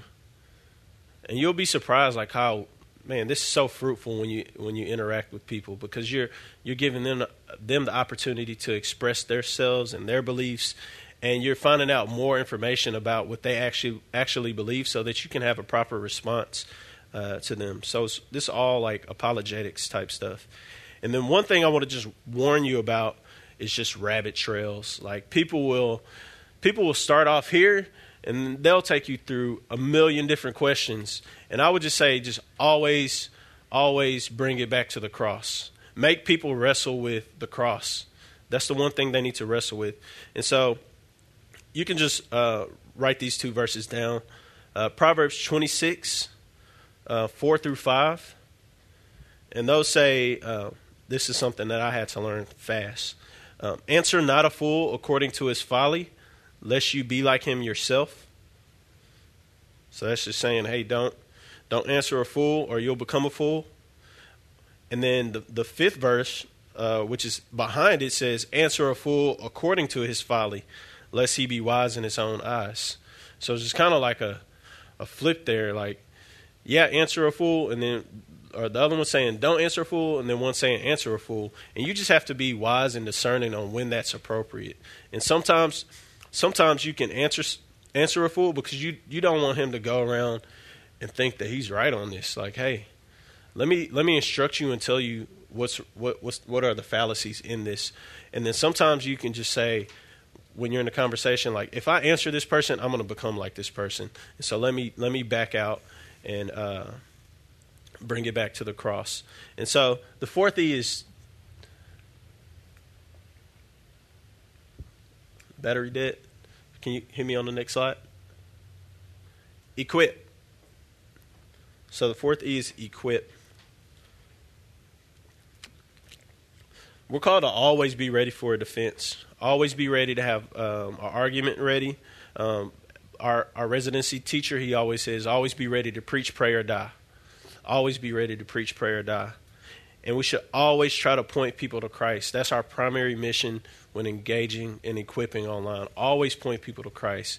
You're not trying to win an argument. If we don't do this with love, like, we failed. We've definitely failed. And so,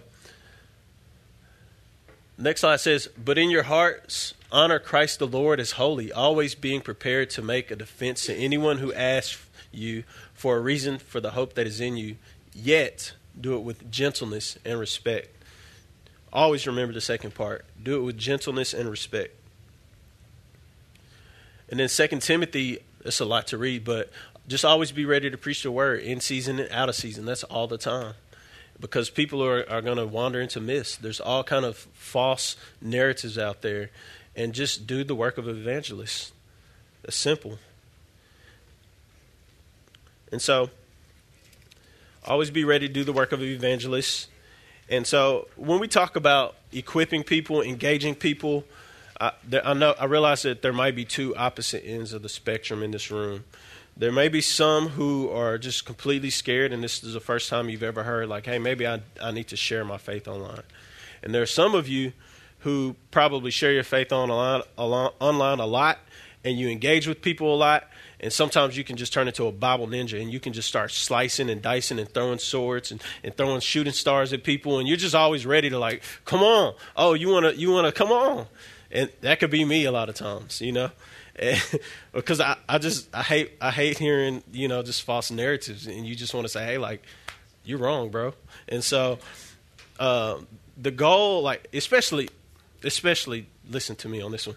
If you're a believer and you're engaging with another believer online, just back out. Like, people are watching and people are judging, and when they see two Christians going head to head over, like, theological issues, it's just so damaging to Christ.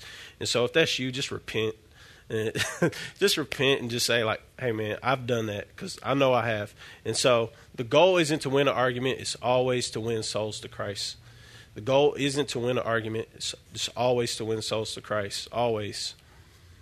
And so part of winning souls to Christ is just being available and able to be able to recognize, like, hey, this is a skeptic.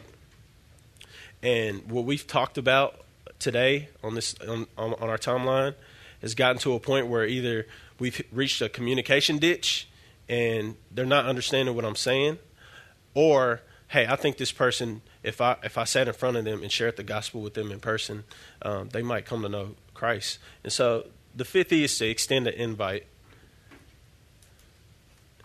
Extend an invite. And so God calls us to be an attractive testimony to non-Christians. We're always looking for those who are looking for us, always. And social media can just be just such a powerful tool to exercise this. And so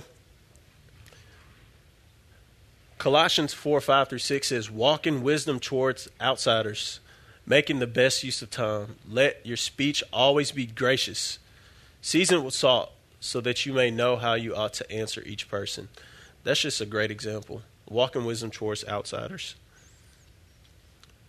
And then 2 Timothy is just warning us to not get into foolish and ignorant controversies and quarrels. We shouldn't be quarrelsome, but we should be able to teach, patiently enduring evil, correcting opponents, but with gentleness. And the reason for this is this last part. God may perhaps grant them a repentance, leading to a knowledge of the truth, and they might come to their senses and escape the snare of the devil. That's awesome. So the way we share, the way we engage, the way we extend our invite is an awesome testimony to an unbeliever. Like, I don't know if any of you have ever done this, but it's something that we try to practice all the time here at Watermark on our pages. If somebody posts a negative comment, we like to engage with them a little bit, and then we just like to say, hey, we would love to grab a coffee with you on us. Come up here anytime. Let us know if we can set up a time to meet, to talk about it, get to know your story a little bit. And that could just be an awesome way that you can build a new friendship. And for people to just say, hey, this Christian is not afraid of my arguments. Like, they're not afraid of me. And so them coming to me and saying, hey, I want to get to know you, that can be powerful. Like, people can be like, wow, I've never experienced a Christian like this, because the vast majority of times they haven't. Like, they either see Christians as people who are just stupid and foolish, like, y'all are foolish. But when they see someone who's like equipped, can stand their ground, but is still loving, wow, that's powerful right there. That's the Apostle Paul. And so I just want to throw in a disclaimer with this. Don't ever do that alone. Always bring someone with you. And I would even say males don't meet up with a female. Females don't meet up with a male. Direct them towards one of your brothers or sisters in Christ. And that way discipleship can happen. We do that so we remain safe, and also to just be above reproach. And it's an awesome way for discipleship to start. And so a huge part of this is also just examine your conversations. Social media, we're allowed to go back and look at the way we've interacted with people, talked with people. And sometimes, like, our zeal for Christ and our zeal for our beliefs and witness, it can get you in trouble. You can say some stuff that in the heat of the moment, when you engage, you're like, wow, you look back and you're like, wow, that was not like Christ at all. And one of the best things you could ever do is look back at your thread and just say, I was wrong there, and ask an unbeliever for forgiveness. That's a powerful testimony of Christ. And so we should just be open for others to speak into our lives too as well. My girlfriend's in here, right here on the front row. Reagan, raise your hand. And she is excellent about telling me, hey, like, when you posted that, I posted something a couple weeks ago, and she's like, hey, you posted that. I don't think that was very loving. So I have to go back and delete it, you know. Always be ready to get rebuked, this oil on your head, you know. And so 2 verses come to mind. Search me, O God, and know my heart. Try me and know my thoughts, and see if there be any grievous way in me, and lead me in the way everlasting. And then just the fruit of the Spirit. Always check and see if you're exhibiting love, joy, peace, patience, kindness, goodness, faithfulness, gentleness, self-control. Always make sure that you're exhibiting those things. And so I have a friend, great guy. He's an agnostic, which just means he simply just doesn't really know. Like, he won't say there is a God. He won't say there isn't a God. He won't subscribe to any religion, but he won't say, hey, I'm an atheist. And so this is one of the sharpest guys I know, super smart. He's a religious studies major. He's a journalist. And we would, kind of just exchange back and forth online. Like, if he would post something and tag me in it because he wants to, see what I think about it from a Christian worldview. And so I thought it would be a cool idea to just kind of get a gauge on how our talks have went. This is something I've never checked before. So I just sent him a Facebook message and said, hey, what's up, bro? I'm teaching a class next Saturday. Since I know you and I used to engage frequently, how would you say our interactions have been? Do you feel like I hold fast to my beliefs and have reasonable evidence to support them? Do you feel comfortable in our convos? Do you feel like I approach you out of love and not harshness? Are you ever challenged to reassess what you thought was true when I present my beliefs to you? And have you seen radical life transformation from when you knew me before Christ? So this guy knew me in my crazy days. And so I said, I appreciate feedback. Grace to you. And this was his response. I had to blur him out. I told him I was going to blur him out. He said, dope. I've loved my interactions with you, and even with Todd on Twitter. This guy gets into it with Todd on Twitter, so you might end up figuring out who it is at some point. And Todd is an active social media guy. If you don't follow Todd on Twitter or Facebook, treat yourself. Go do that. And so he says, we disagree on just about everything related to religion, but you're always honest and fair with me. You definitely stick to your beliefs and provide your sources. I think you're sincere, but I find basically anything condemning the gay community is harsh and often unnecessary, but obviously we just disagree there. So that's great that he could just say, hey, like, those are your beliefs, these are my beliefs. We disagree there. He says, I feel comfortable, but I'm a religious studies major, so debating religion is what I'm passionate about. I could see how it could be a little in your face and uncomfortable for people who aren't used to discussing and debating religion. And yes, to your last question, I don't think I've ever seen someone change so radically and become so devoted to Christ. That's the most impressive part, is how your life clearly does reflect your beliefs. And so, after all our conversations online, after all our engagements online, after me providing all my sources, me being able to have a defense for my faith, the most impressive part is him seeing my life change and that reflecting my beliefs. That's awesome, you know? That's just awesome. Like, if every unbeliever could say that about us, that's awesome. You can't deny that, you know? And so, the seventh E is earnestly pray again. Earnestly pray again. I pray for my friend, you know? You pray for the people that you've engaged with.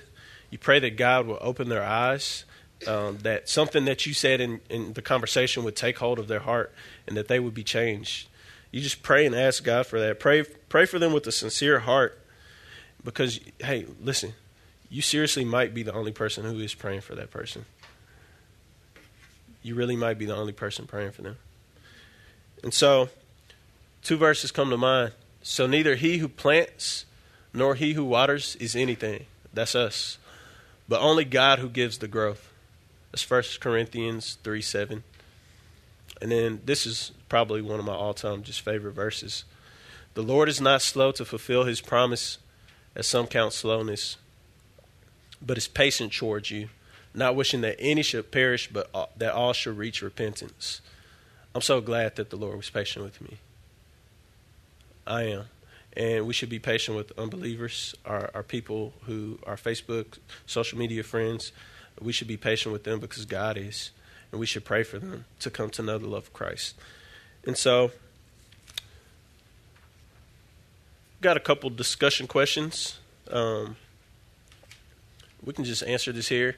If you need to get up, you can.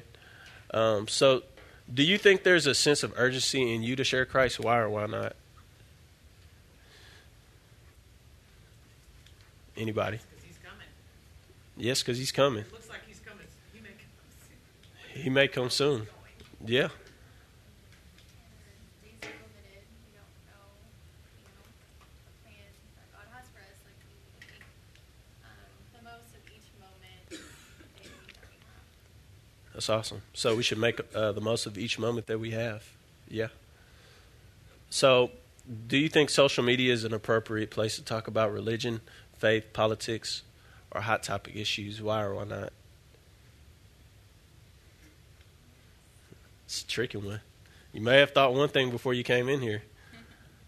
I think it is. I would say after hearing having the experience from the class and just knowing it's real time, but you have time to take a minute, ask them biblical counsel. Mm-hmm. To reply appropriately instead of in a face-to-face conversation you might feel attacked, or for me I'm scared, so there are more non-believers than believers. Yeah. So I might not be as bold in what I say, or I tend to tiptoe around it. Well, yeah, I'm going to church on Sunday. You can come if you want. But Yeah. You're probably going to brunch. Or Mhm. stuff not as, hey, come on, just you can be more, I guess out there and kind of when you said just literally put on there, hey, I'm going to pray tonight. Yeah. I think I'm the opposite reaction because a lot of I know a lot of people, and so I feel I would get overwhelmed with their reply. But hey, if that's what God does, If that's great. exactly. Go down in prayer for a couple of hours. So I'm going to bring up my buddy Rick. He's going to talk about how to shepherd your kids online. All right. Yeah, good job, Philip. Thank you, buddy.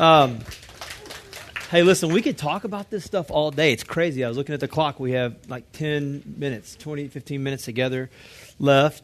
And we good?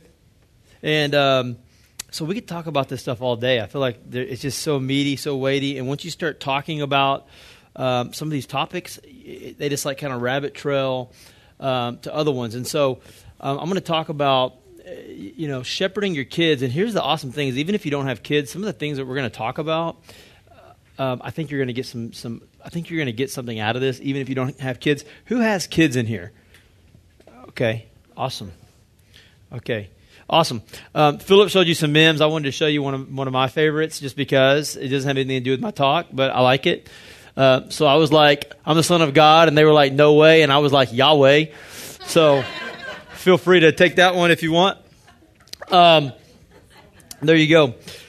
But shepherding your kids online. This is going to be the last little piece. And thinking about this, I have a 5-year-old and a 2-year-old, and my kids were basically born with an iPad, in their hands. And so you think about what we said in the beginning is that people don't think something is technology if it was created before they were born. And so, like, to my kids, probably your kids, they don't ever know of a time where it wasn't possible to pull your phone out, hit a button, and then look at grandma on the other side via FaceTime.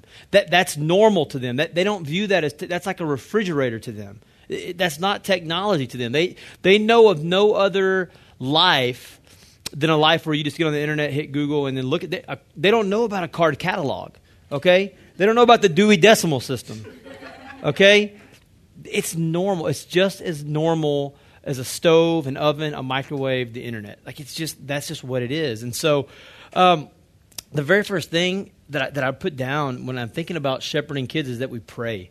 Right? I mean, you just pray. The Bible says that if any of you lack wisdom, you pray to the Lord. And so I think we just pray and say, Lord, can you help us have wisdom? Help us have wisdom in the way that we build into our children and the way that we help our children inform their use of technology from God's Word. And so, the question comes up, should my kids use social media? Should I let my kids have an iPhone? Should I let my kids have a Snapchat account? To which my answer always is, man, I'm not sure.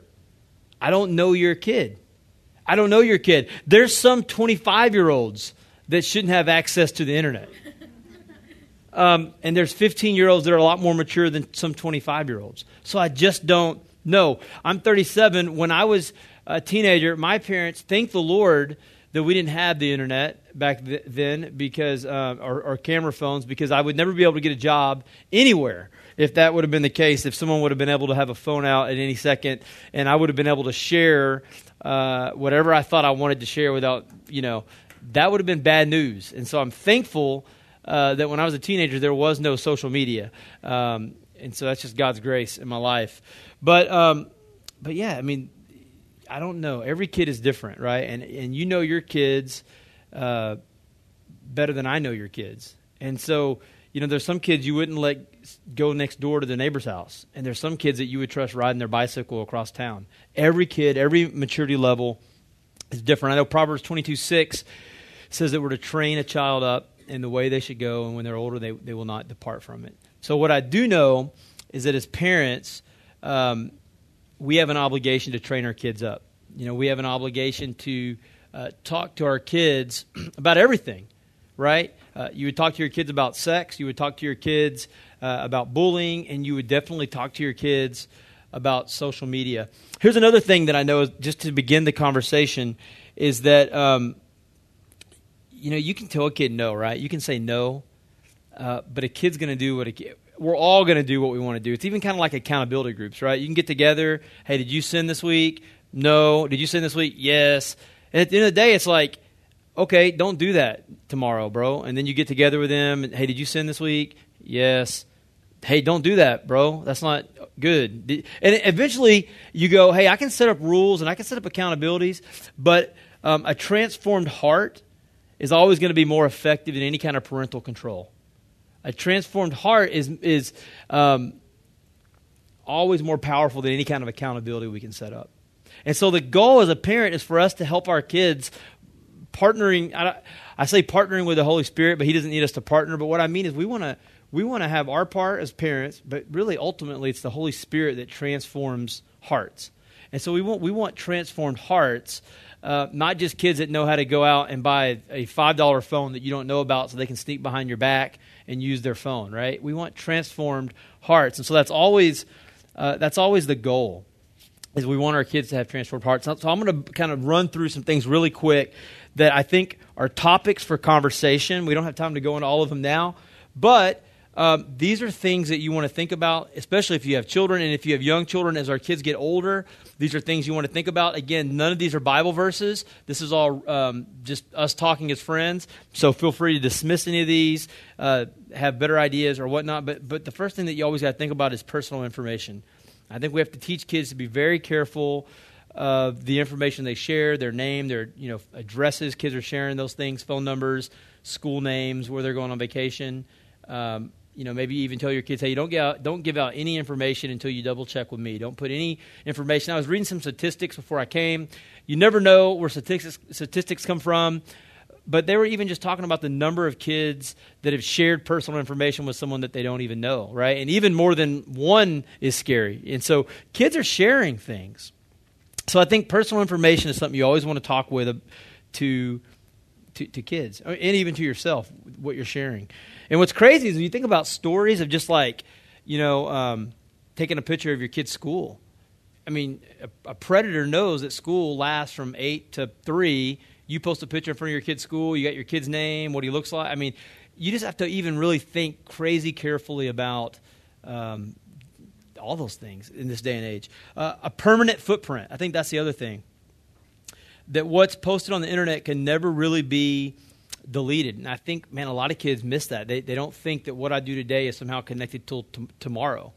But the things that, it's like Facebook and Twitter, Instagram, Snapchat, those are very large corporations. I think we think how they're free. Those companies don't have your best interest in mind. Like they make money off of you. They want you to share content. And so they own that content. When you share things, that's their content. You're giving it to them. And so we just want to be really careful and tell our kids, hey, if what you're posting, if you wouldn't feel comfortable with that being on a billboard right here on 635, then you probably don't want to post that. I mean, you never know. And once you post something, people can screenshot it. They can take it. Even if you delete it, it's out there. I mean, you can look at politicians. Lots of people that share things, they delete it. It's there. And so you just always want to say, hey, do you know that what you're sharing is permanent? It's permanent. Responsible friending.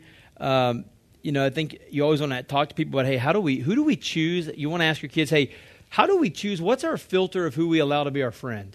Do we just let people that, they're looking through Facebook or whatever, and they look for really good-looking profile pictures. You happen to be good-looking, so a lot of strangers add you. Is that a good and wise way to add people? So you want to, and you got to remember, some of us as adults, we're like, oh, that's just all common sense. Imagine yourself being a 13-year-old or a 16-year-old, and some creeper out there that has some fake picture that is an Abercrombie model that's fake, just starts adding you. You feel good. Oh, wow, that guy wants to be my friend. Wow, that's awesome. This guy's I mean, you watch that show Catfish, on MTV. Like there's some really dangerous people out there, and so you want to just tell your kids, hey, look, I think a good rule of thumb that's down here is if you've never had a conversation with this person in real life, you don't need to be communicating with them online. This isn't. You don't want to just go meet strangers on the internet at 13 years old, at 16 years old. That's not what wisdom would have you do. Cyberbullying. I think, man, we live in a day and age where that's just the deal. And you might go, well, man, my kids don't do that. My kids are church kids.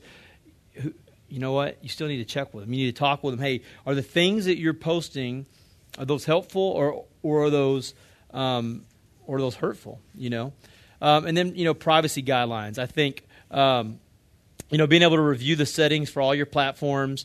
You can go into Facebook, all these different ones, and you just want to make sure that stuff is, I even set mine as an adult pretty tight. I don't want just strangers out there having access to my family and what my kids are doing and where I work, all those things. And so you want to sit down, if you have kids, you want to sit down with them and you want to look through their security settings. You want to go, hey, let me just check. And they might go, hey, Mom, Dad, I've got this figured out. Or maybe even your own security settings. And no, hey, even like your birthday. You think about, we all like Facebook friends giving us a shout out on our birthday. That makes us feel good. But people have access to your date of birth when you do that. I mean, maybe that's okay for you. Maybe some people aren't comfortable with that. That some stranger out there could get your date of birth, have that. They know your name. They know your date of birth. People can put that information together. And so you just go, am I okay with that or am I not? I don't think there's a right or wrong. It's personal comfortableness. There's a resource. If you Google the New York City Student Social Media Guide, the New York City, they have put together a really awesome resource for kids under 13 and kids over 13 and also their parents. The New York City Social Media Guide. And so you can grab that online and just kind of look through some of those guidelines. And I just want to give you a couple things here to think about as we wrap up. Is that you want to, when it comes to technology, you want to start small, I think, with your kids and work up. You want to start small and work up. It's like driving a car, right? You don't just give them the keys to the car and tell them to jump on 635. You work up. They earn your trust, and the reward for faithfulness is more opportunities to be faithful. And so I think before you just give them an iPhone, tell them to go into their bedroom and take their phone in there and just trust them, you want to make sure that they can handle all that responsibility. I think Spider-Man, somebody said, with great power comes great responsibility. But you need to think about that. You're their parents. That's a big one. You aren't their friend. You aren't their principal. You're their parents. And so it's your job to parent. Your job to shepherd them. I mean, Todd always says that parenting, you have an 18-year discipleship project. And so some of that is joyful and some of it's not so much. But our job with our kids is to not be their best friend. They have their own best friends. We're to shepherd them. And you want to let them know, when you say no, when it comes to technology, or really anything, you want to explain your no. I think that's important. We miss that sometimes as parents. We want to explain our no. I'm not saying no because I want to be a killjoy, or trying to rip you off. I'm saying no because I want to protect you from something that you don't see the harm in right now. I want to protect you. And you want to teach your kids to trust your leadership. I want my kids to trust my yes, and I also want them to trust my no. And so we all need to have that. And then I just kind of wrote down here, let grace abound. Let grace abound. What do you do when you catch a 13-year-old looking at pornography on a computer? What do you do? The same thing that you do when you catch a 35-year-old looking at pornography on a computer. You set limits for them. You make it a teachable moment. You put accountability into place. You don't respond in anger. I can imagine a parent catching their teenager looking at pornography and they scream at them and yell at them. You pretty much have set yourself up for your kids not to tell you anything else moving forward. You make it a teachable moment. You love them. You show them grace, but you also give them accountability. You don't throw wisdom out the door. But you don't want to discipline. I don't think you want to scream at your kids when they share something with you, or even get caught. I don't think that's the loving way. And so, and here's the last couple. Lead by example. Lead by example. This is a tough one for me. I mean, we talked earlier about people having their phones out at dinner. I mean, how many of you honestly have your phones out at dinner sometime as parents, right?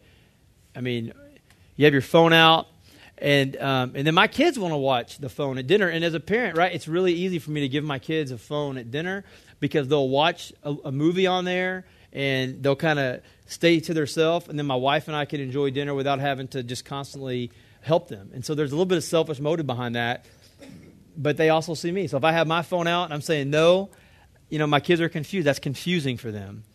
And I think the other thing is passwords. Also, if you're married, I think this also applies. I just wrote down, passwords are to protect your personal information, not hide your secret lifestyle. My wife, she knows all my passwords. My phone's always on the cabinet. My computer's right there. Could she go and look at anything on there anytime she wanted? She could. Does she do it? No. We built trust up over the years. She could. And so I think with your kids, you should know every password, all their personal information, and they build trust for that. They build trust in that. And you let your kids know, hey, at any time, I can look through your phone. At any time, that I pay the bill. That phone's mine, and I can look through it. Now, you may not always go look through it, but you reserve the right to do that. And I think you also ought to be connected on any network that your kids are connected with. You should be on there. So if your kids are on Facebook, if your kids are on Snapchat, you should be on Snapchat. Some of you are like, what is that? You should be on everything that your kids are on, and you should know. And it should be it should be nightly conversation. You know, I think you're going, hey, let's talk about social media. What'd you see on there today? What'd you learn? How'd you encourage somebody? I think just like anything, it's just constant conversation. And you want to do it often. Constant conversation. If I have anything, we'll put these notes online. We'll put these PowerPoints online, so don't feel like you got to write everything down. I just wrote down here, man, you don't want to be the parent police. I think that's the other thing. I mean, your job's not to be the parent police. Your job is to be a parent. But just like anything else, you want your parents, you want your kids to trust you. You want to have a relationship with them to where you have ongoing conversation, and they're not afraid to tell you things they saw. I mean, but it's your approach, right? If you're screaming and yelling and throwing things, at them every time they do something wrong, man, it's going to be really hard to have ongoing conversations. But if it's an open dialogue, it's going to be a lot better. So that's really what I got on this. Again, I think every kid is different. Every heart is different. It's an ongoing conversation. And, we had set up for Philip and Elena to share their testimony, but, man, it's 3:30 already. But I just want to tell you this in the last 2 minutes that we had together. What's really cool, I wish you would have had time to hear their stories. So Elena lived in Florida and heard the Porch sermons, which is our ministry to young adults, heard sermons, came to one of the porches at one point. So imagine being in Florida, you're listening to these messages, and got to Dallas, went to the Porch. Someone at the Porch told her about the residency program, and then while she was in town, right, you had an interview while you were in town. So just crazy. So from Florida to Dallas, technology, the Porch messages is kind of a bridge. Philip, we were friends on Twitter before we were friends in real life. We do a podcast called Real Truth Real Quick. He was watching some of those, and God used some of those to kind of spur his life also. And so really, technology does some really cool things, even with folks in this room. And so I always just say this, what's your biggest ministry platform? If I were to ask you, hey, what's your biggest ministry platform? I always say this. I don't always say this, but your biggest ministry platform is in your pocket. It's on your computer. I mean, I think Elena said, we could fit 3,700 people, 3,900 people in here on a Sunday, but you have the ability to reach millions of people really in your pocket. And so, different times in history, here's what I think, and we'll end. Different times in history, I think God has given us tools at certain points that have been turning points for the gospel. I mean, you had scrolls, and that. I mean, we had tablets. You see the Ten Commandments being written on tablets, so they could take the tablets, share them, and go, "Wow, this is amazing." Then later on, you had papyri and scrolls, and people could write things down, write them in a scroll, and then pass them along. So then even more people could hear the gospel. And then you had the printing press, and imagine being born when the printing press was around. And now you could have your own copy of the Bible. Now you could not just have to go to a temple and hear someone talk about it. You could actually go to somewhere and buy a copy of the Bible for your own. I mean, think about if you were living in the time that the printing press came out. That would have been amazing. You went from not having a copy of the Bible to now people printed resources and you could own them. I think that we're really living in the next printing press. I think social media is our printing press. And we live in a time that some 50 years in a row, people are going to go, this was a turning point. And so that's why I'm passionate about this, is because this is our new printing press. And we have the ability to reach more people than we could ever imagine. And it's like what Philip said. It's not going to be going out and writing systematic theology every day on your Facebook page.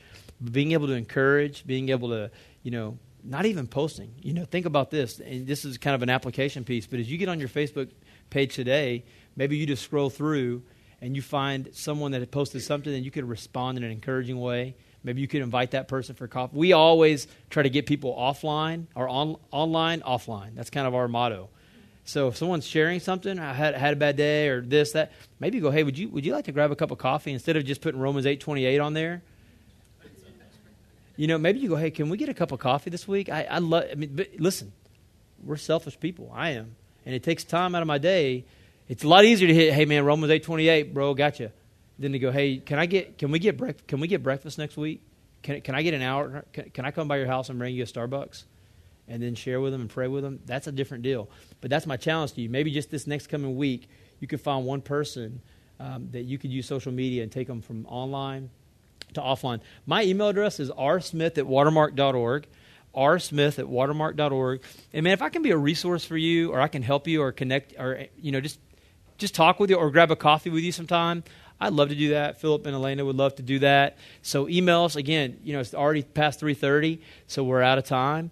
But this is something that we love to talk about, think about, pray about, all those things. And so email us. Email me. I can connect you with my friends here, or afterwards we'll be down here. If you want to talk to us, we'd love to do that. And man, it's been cool hanging out with you guys. I hope it's useful. There's so much information in these talks that it's almost like a fire hydrant, and you just go, man, let me just walk away with a piece. And so if you walk out these doors thinking one thing differently than you thought before you came in, this was really a win for us. And for real, we'd love to connect with you guys outside of this. I'm going to pray for us, and then you guys will be done.